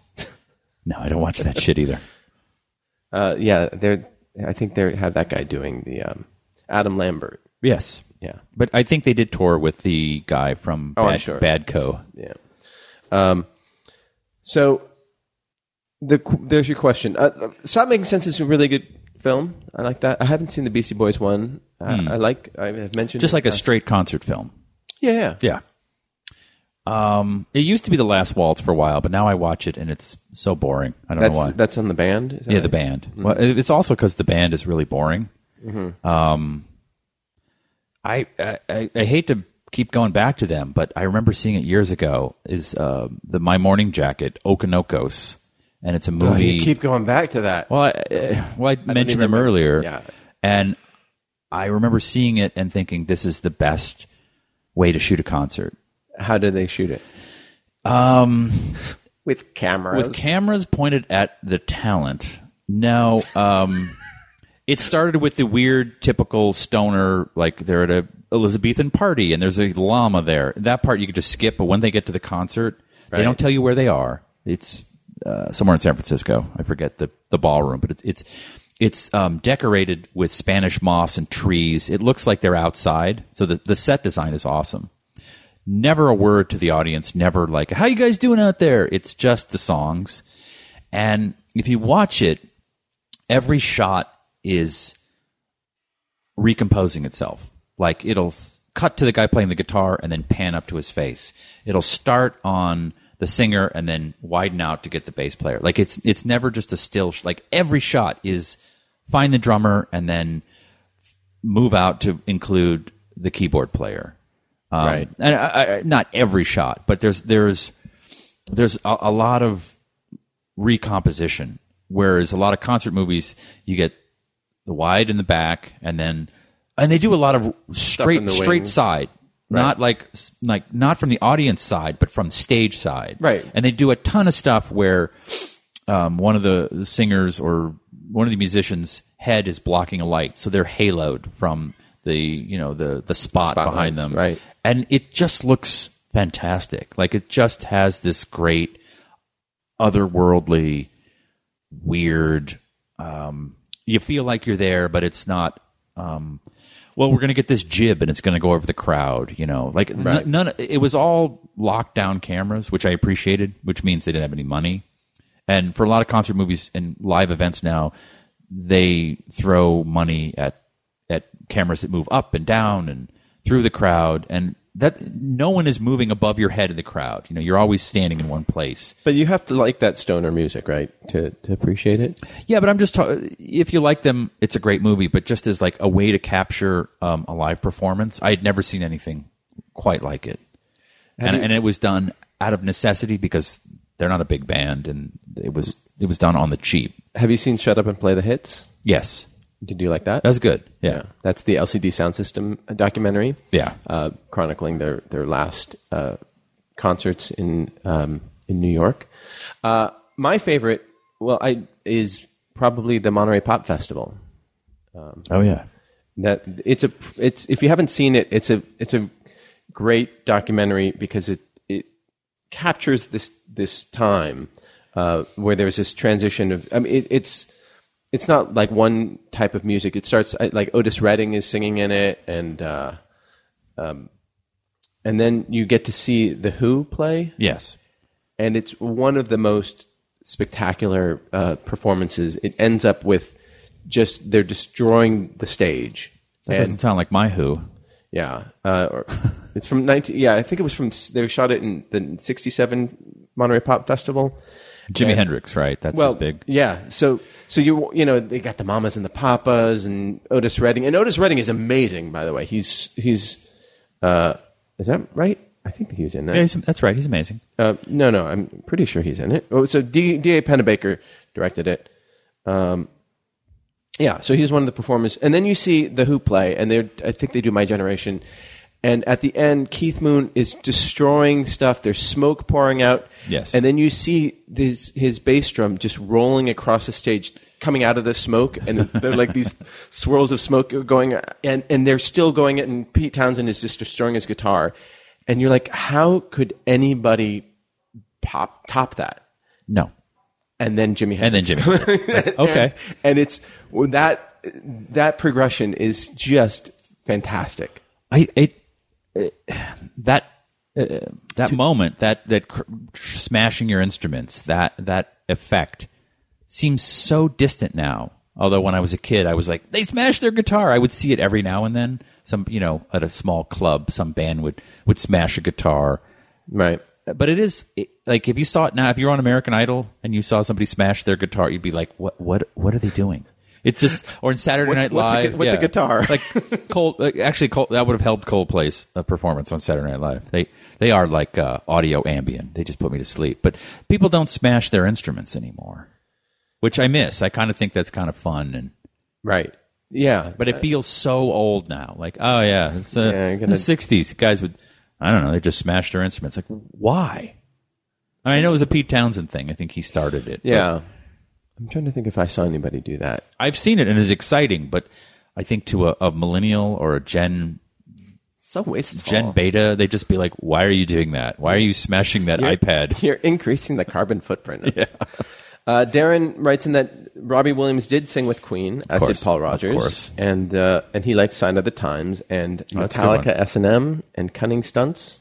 I don't know. I don't know these ones. I don't know. Yeah, tweet in if you have any concert movie suggestions. So that was an excellent question, by the way. Thank you. Thank you for that. Not a mail statement. And then here's the only other letter that's in the mail sack. This is from Ryan Connolly, a frequent contributor. So I work overnights. I try to stay awake for the Tuesday Smorning show. Wow, it's tough. We'll be sure to listen to the podcast amid love to you all. P.S. I don't know if it's been discussed, but what's your view on spoilers? We talk about this all the time. My opinion is that it's the journey, not the destination. So I don't mind knowing what is going to happen. Yeah, I mean, I think there was a study done that said that people who knew the ending of a story, it did not before they experienced the story, it did not affect their appreciation of it. And in fact, I think I'm talking out my ass, but I seem to remember hearing that they liked the story better. My sister's very anti trailer. I mean, not anti spoiler. Like, so she doesn't even watch trailers. So, but I like watching trailers. It gets me excited about the movies, and I don't mind if I see something, that is in the trailer that is in the movie. As far as talking about spoilers, yeah, I don't really. I have a very low threshold for waiting for stuff. I'd rather know. So I don't mind. But in terms of discussing them on the podcast, my feeling is if it's been out for if it's been out on video, then it's fine to talk about the ending. Everything's ruined now anyway. Yeah. I mean, that's you have to, if you don't watch Game of Thrones on Sunday night, you have to stay off social media because people like Dan fucking Etheridge will like the Red Wedding. It was blah, blah, and I'm like, oh, well, there you go. I follow him on Twitter and just ruined it for me.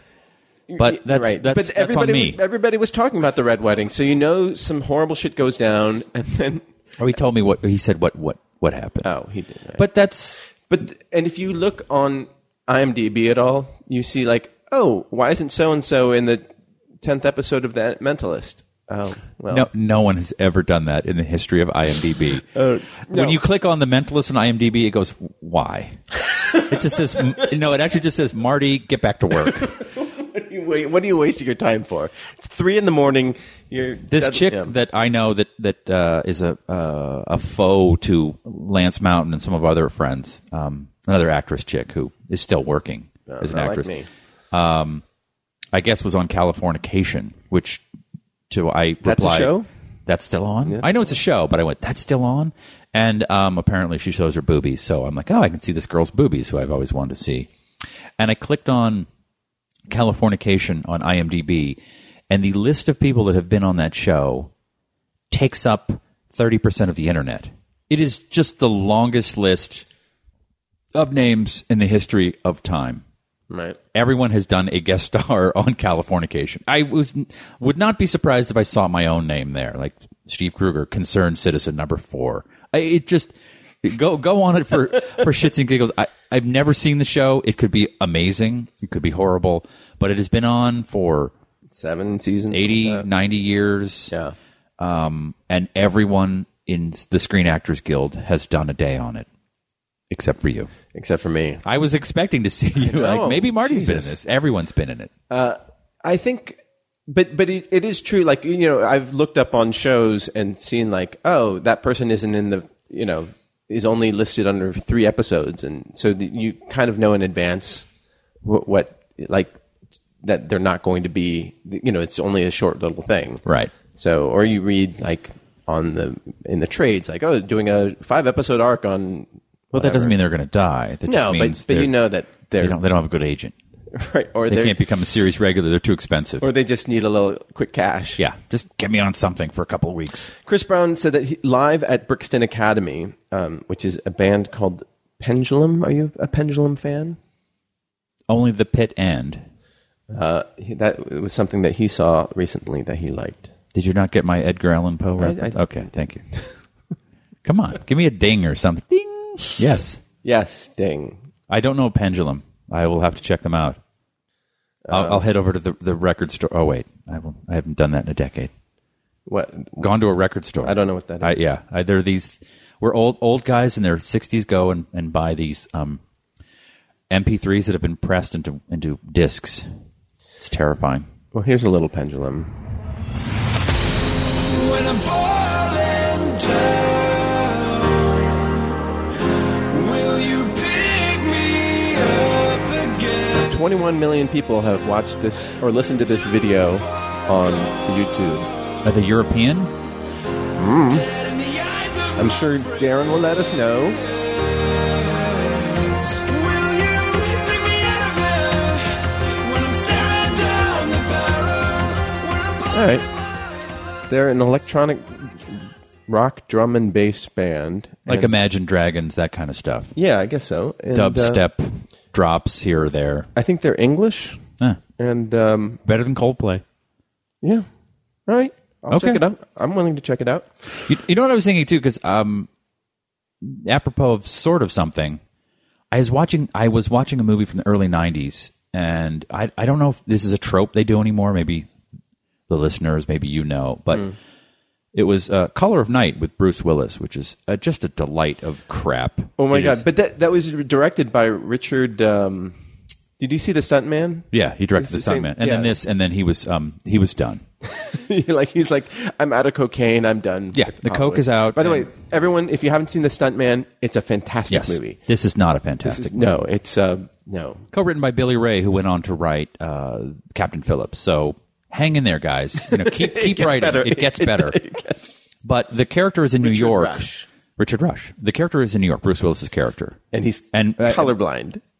forget about the Because plot. it's called The Color of Night. Yes, it's Vertigo. You see, take Vertigo, and instead of he's afraid of heights, he can't see red, which is awesome because there's a car chasing him, and he's like, "There's a gray car chasing me." That is the only Achilles heel he has when he can't see the color of red.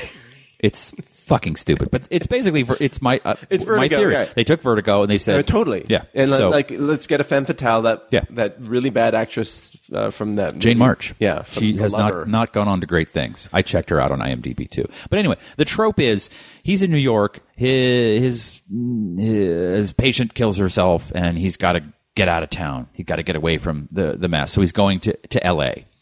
Cut to a long lens shot of a plane landing. And the smoke coming off the wheels, and then he's just driving into the place in L.A. And I remember lots of movies where you're like, we got to get to Chicago, and then which is you buy stock footage from the airlines, and they film this. It's to let the audience know the character took a plane to LA, and you don't see that anymore. They don't have a map with a dotted line going. That's like the 40s. This is like the 80s and 90s. And every movie, like, we're going to Reno. The plane lands. By the way, Bruce Willis playing the lead character. I don't know if we mentioned. Yes, Bruce Willis. But it's you don't see it anymore. When someone says we're going to L.A. or we're going to another place, they just end up there. We don't need to see the plane landing to know. Oh, Right. He didn't walk A there. helicopter shot of the Statue of Liberty, and then it says Hong Kong. Yes, that was in exactly. Fistful Yes. of Yen. Yeah. Yes, but it's that, and I've gone through this with Ding Dong Network execs. Like, how do we they know? How do they know they got to The Rome? audience- yeah. Well, we show a shot of St. Peter's Square. They're in Rome. They're not in East New Jersey. Well, what about a shot of the plane landing? Well, they didn't take a Zeppelin there. Yeah, it's this Zeppelin coming down. Right, they show him like sneaking on a submarine. But I always thought about it because I remember knowing someone who worked at a company that leased that stuff out. Like when you make a movie, you don't then go stand at an airport and shoot a Greeked shot of a plane, meaning you don't see you never see the plane logo. It's an underbelly shot of a plane landing or taking off. Wait, so what made you think of Color of Night? Because I saw it in it and I went, they don't do this anymore. Oh, you just saw it recently? Yes, I rewatched it. Oh my God, it's so terrible. Oh, Isn't it's Isn't delicious. Deborah Kerr Ungren in it? I don't know. It's just dog shit. But Oh no, that's a different movie. But I'm thinking about Leslie recent Ann Warren. movies, and I can't remember the last time they used that shot. I know someone will prove me wrong instantaneously. Yeah. But as an audience member, when someone says, I'm going to L.A., and then you just cut to the Hollywood sign, do you think, did they walk there? Is there a high-speed magnet train that took... No, they just flew. Here's all you need is, like, if they're going to China, then you just add a little... whatever. You just do a music cue with it. Yes, but it was Indiana Jones, and I remember he gets on the plane, and you see the double exposure of him on the plane, and then just that map with the line stopping. And they stop at places, and I'm like, well, why'd they stop there?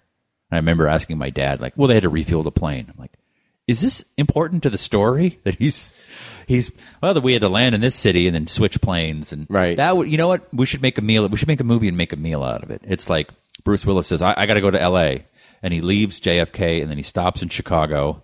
And it's him eating a hot dog because he has a 3-hour layover with celery salt on it. And he gets on a plane and he goes to Burbank, and then the Uber meets him there. Right, he goes in and out. Yeah, and, no, we understand how air travel works. Okay. I don't need to see. So clearly, audiences are more sophisticated now because we don't need to do that. Thank God. So, but what are there tropes that annoy you right now?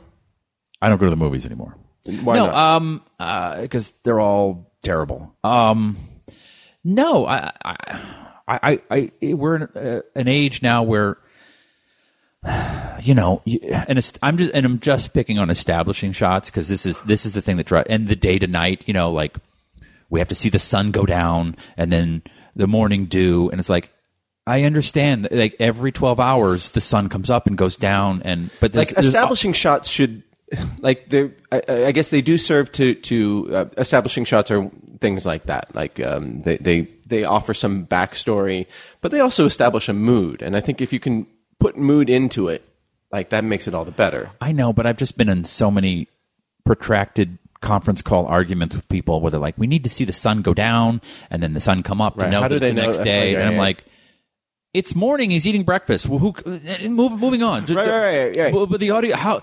they'll catch up. Just they'll this, like, up. Arguing with this guy, like, how did they get to Rome? They fucking flew.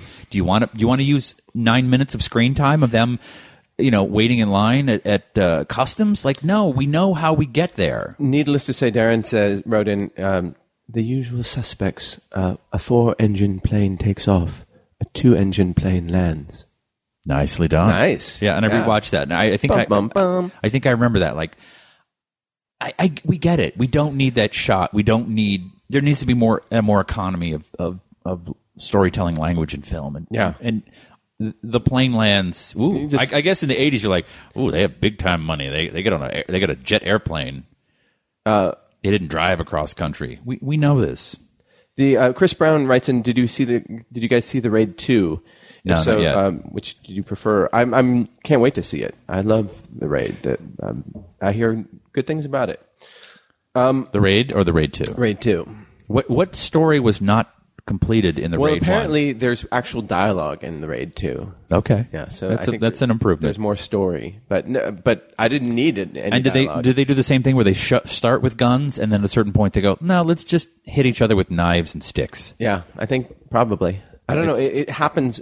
From what I understand, it happens it continues when he leaves the building. Oh, it's like that later that day. Yeah. Oh, that's quite a day he's having. It's like, can I just get a shower and a sandwich, please? Nope. We've got to go back to. Doesn't he get shot in that? I don't know. Oh my God.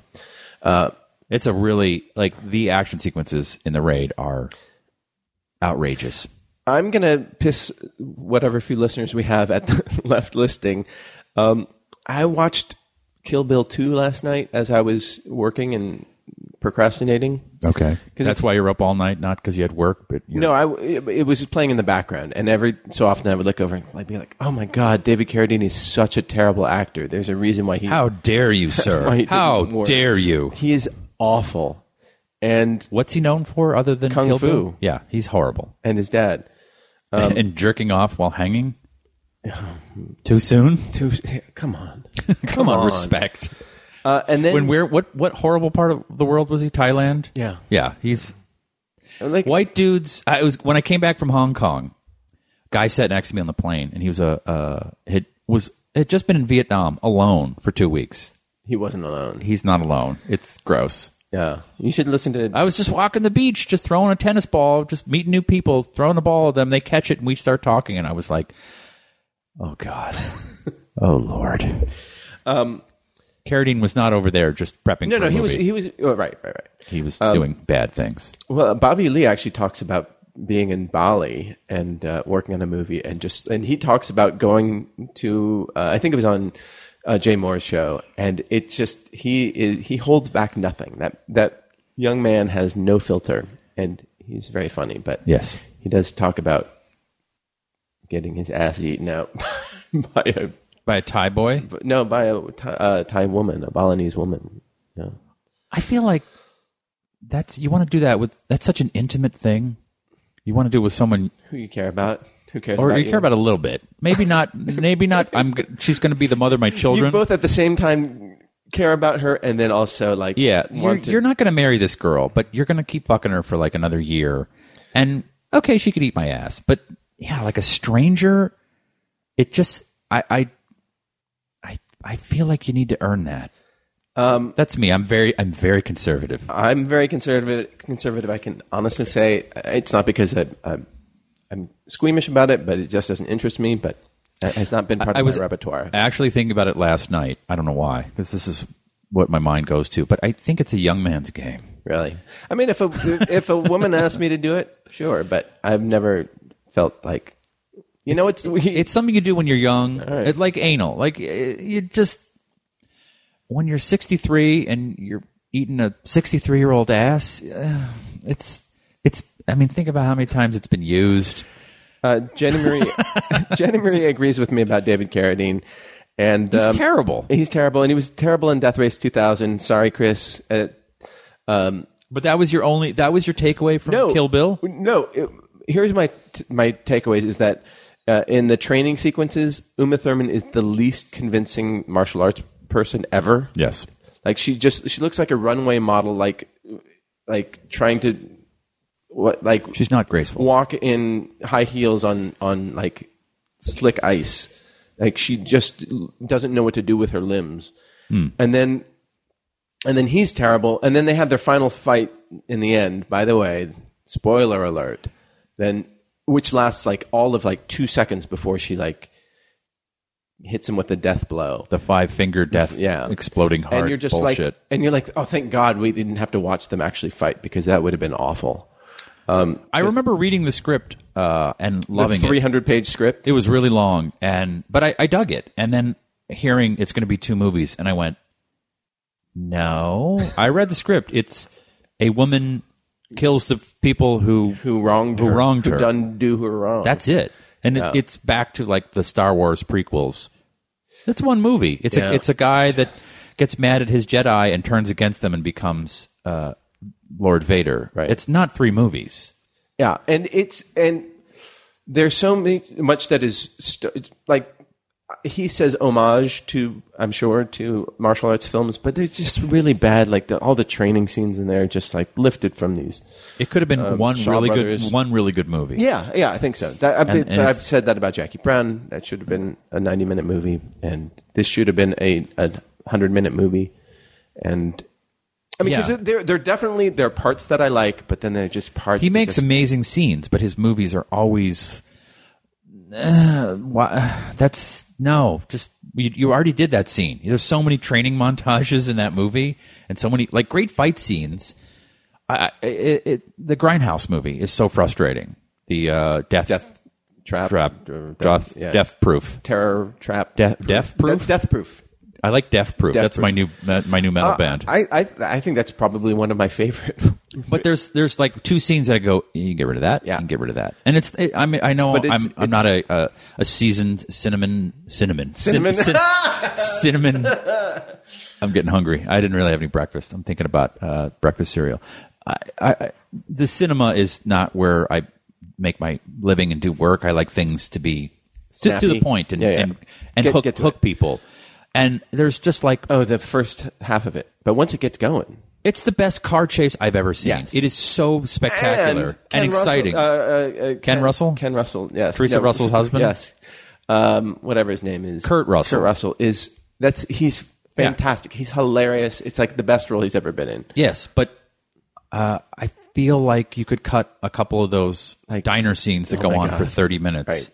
Yeah. Oh, my favorite was when David Carradine starts talking about comic books, and I'm like, all right, I'm just watching like Quentin Tarantino. He's just got a mic, and there's an earpiece, and he's just, now say this, now talk about the Silver Surfer. Like, okay, we know that was Crimson Tide. I know. Here he talks about Superman.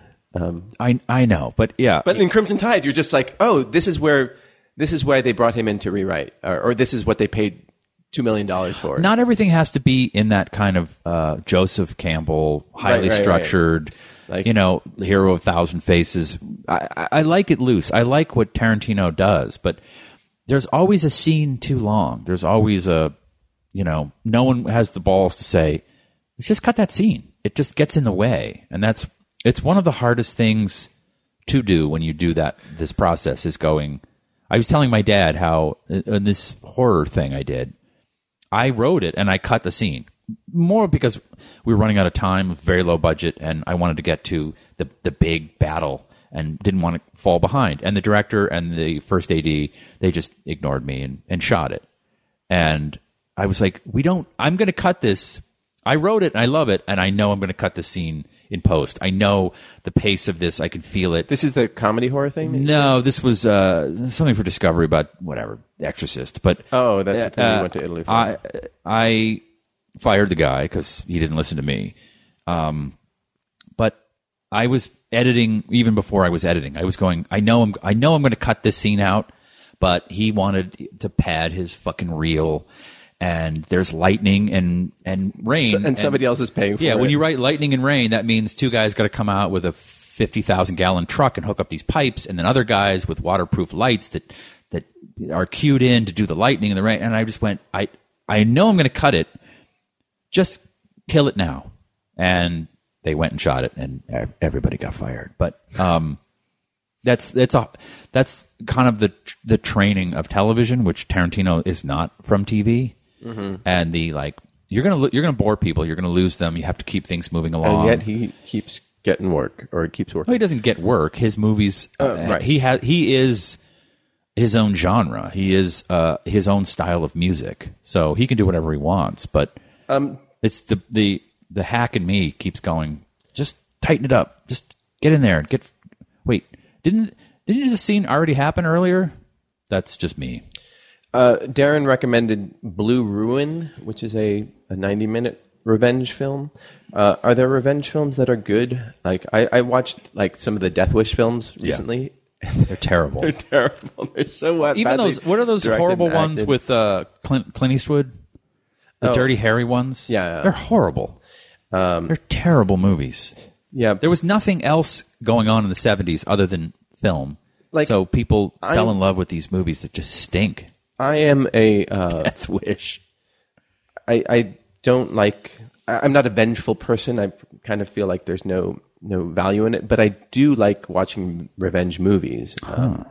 So I don't know. I mean, I guess it's fantasy, I suppose, but there's a movie called The Horseman, which is it's this very grisly Australian horror film. I mean, revenge film that is very hard to watch. But I'm not in for like just the torture part of it, like I spit on your grave type of thing. I don't like that, but there's something about just getting into the right mentality of that person. So The Horseman is just this unrepentant, very brutal revenge story. Can you think of one?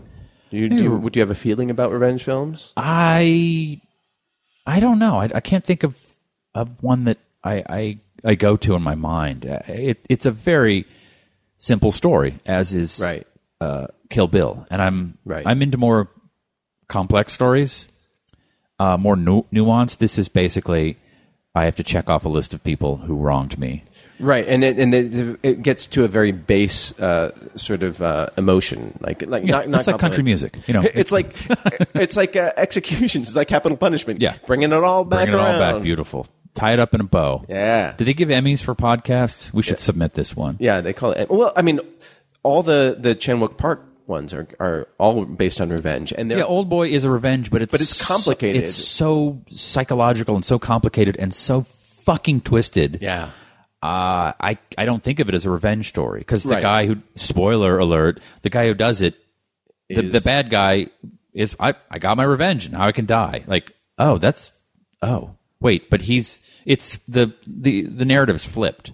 It's a guy who doesn't know why he's the object of revenge. Right. So, and the morality in it is very layered and twisted in that. So it is a little more complicated. I just saw this guy, Mike, this Japanese Takashi, yeah. Miike. I'd never heard of this movie. Obviously, Audition is the thing he's best known for, which, if you've not seen, is the best slow burn in cinema history. It just builds, and you're like, what the fuck? Oh God, no. And you're like, is this a romantic comedy at the beginning? Is this 3 Men and a Baby? What? Oh my God, no. The bag moved. What's in the bag? What the fuck is in that bag? What's in the bag? I had a half Japanese girlfriend at the time, and we saw it together. And anytime she wanted to annoy me and freak me out, which is the sound of her putting. No, she says it. She goes, kitty, kitty, kitty, kitty. Oh, I thought she goes. She's tapping needles into his leg. Oh yeah. Oh, I forgot. My mind is editing it like she puts little needles in his leg and he can't move. Nope, into his eye, tapping them in there. Kitty, kitty, kitty, kitty, kitty. But I saw the beginning of this movie called Dead or Alive. Yeah. That is one of the best opening scenes of. And it's probably on YouTube. Wow, it is. I didn't pay for it. Watch the opening scene. It is one of the most electric movie sequences you'll ever see. It's 6 minutes. It's a little cheesy music wise. It's like a little 90s, but it's very well directed, like crap rock. But it is unfucking believable. It tees off a movie like I've never seen. And unfortunately, the movie is not as good as that opening. No. It's still a fine movie. But I went to the end, which has the most insane ending of all time. Yeah. Just like what? Yeah, and like you wonder, like, I want those drugs that he's taken, but yes, he's Japanese. Okay, yeah. They're insane. Yeah, they make crazy movies. I mean, Ichi the Killer is great, but that opening is one of my favorite openings. I'm so glad you brought that up because I haven't thought about that in years. Like, I'd never seen it. I own the movie. It's somewhere around here, and I would just watch that opening scene over and over again. It's about 6 minutes. It's on the interwebs for free. I tried to buy it, but I bailed. And yeah, that's how you start a movie. And that's how you wake an audience. That's not Tarantino. That's not, let me smoke a pipe and talk about how Jews are like rats. It's, oh my God, that guy is fucking that guy up the ass. And then he gets stabbed in the neck and the guy's getting fucked and blood and drugs that guy just ate all those noodles and now he's shot. There are noodles. Yeah, it's so good. That's a hard one to probably get going in America. They'd go, I feel like it's a little rough beginning. It's just violence and sex and death and grossness. All right. So that is your takeaway for today's show. Yeah. Is watch that. And if you're making a film, don't use a shot of a plane landing. We know how people get to other cities. Just include the sound of that's okay. So thank you guys for listening. We are at Nooner Dan Marty, noonerpodcast@gmail.com, because we need, if you haven't sent an email, send an email. Tell us something about yourself. Ask a question. Thank you, Steve, for giving us a glimpse into your horrible, weird, crazy, twisted past. Not wonderful. It was not wonderful. But you turned out great and all right. Ish. Hanging in there. And next week, Dan has said that his Tuesdays have just been really crazy. And hopefully Emily will be back and Bill will be back, because we used, by the way, this the Indiegogo money to I bought extra mics and extra mic cords and that mountain of cocaine you've been doing all night. I have not slept in 7 weeks since we started this thing. I wrote 7 graphic novels this morning. They're so good. They're amazing. They're amazing. So thank you guys for that. We want to get everybody in together so we can take a group picture, so we can get those rewards out to you. But everybody's been super fucking busy. So thank you for hanging in there. And I'm supposed to be talking so I can get this thing going, so I don't have to wiggle with knobs. But here we go. We'll see you next Tuesday. Great ending. Yeah. Nailed it. Show over. If that fuck. Time to if that fuck. Time to if that fuck. Time to if that fuck. Bop, bop, bop, bop, bop, bop, bop, bop. If that fuck. Time to if that fuck. Time to if that fuck. Time to if that fuck. Bop, bop, bop, bop, bop, bop, bop, bop. Hit that fuck. Hit that fuck. Hit that fuck. Hit that fuck. Hit that fuck. Hit that fuck. Hit bop, bop, bop, bop, bop, bop. Oh yeah. Bop. Oh yeah. Bop. Oh yeah. Bop. Oh yeah. Bop. Imp that phone. Imp that beat. Imp that phone. Imp that fuck. This has been a production of SModCo Internet Radio.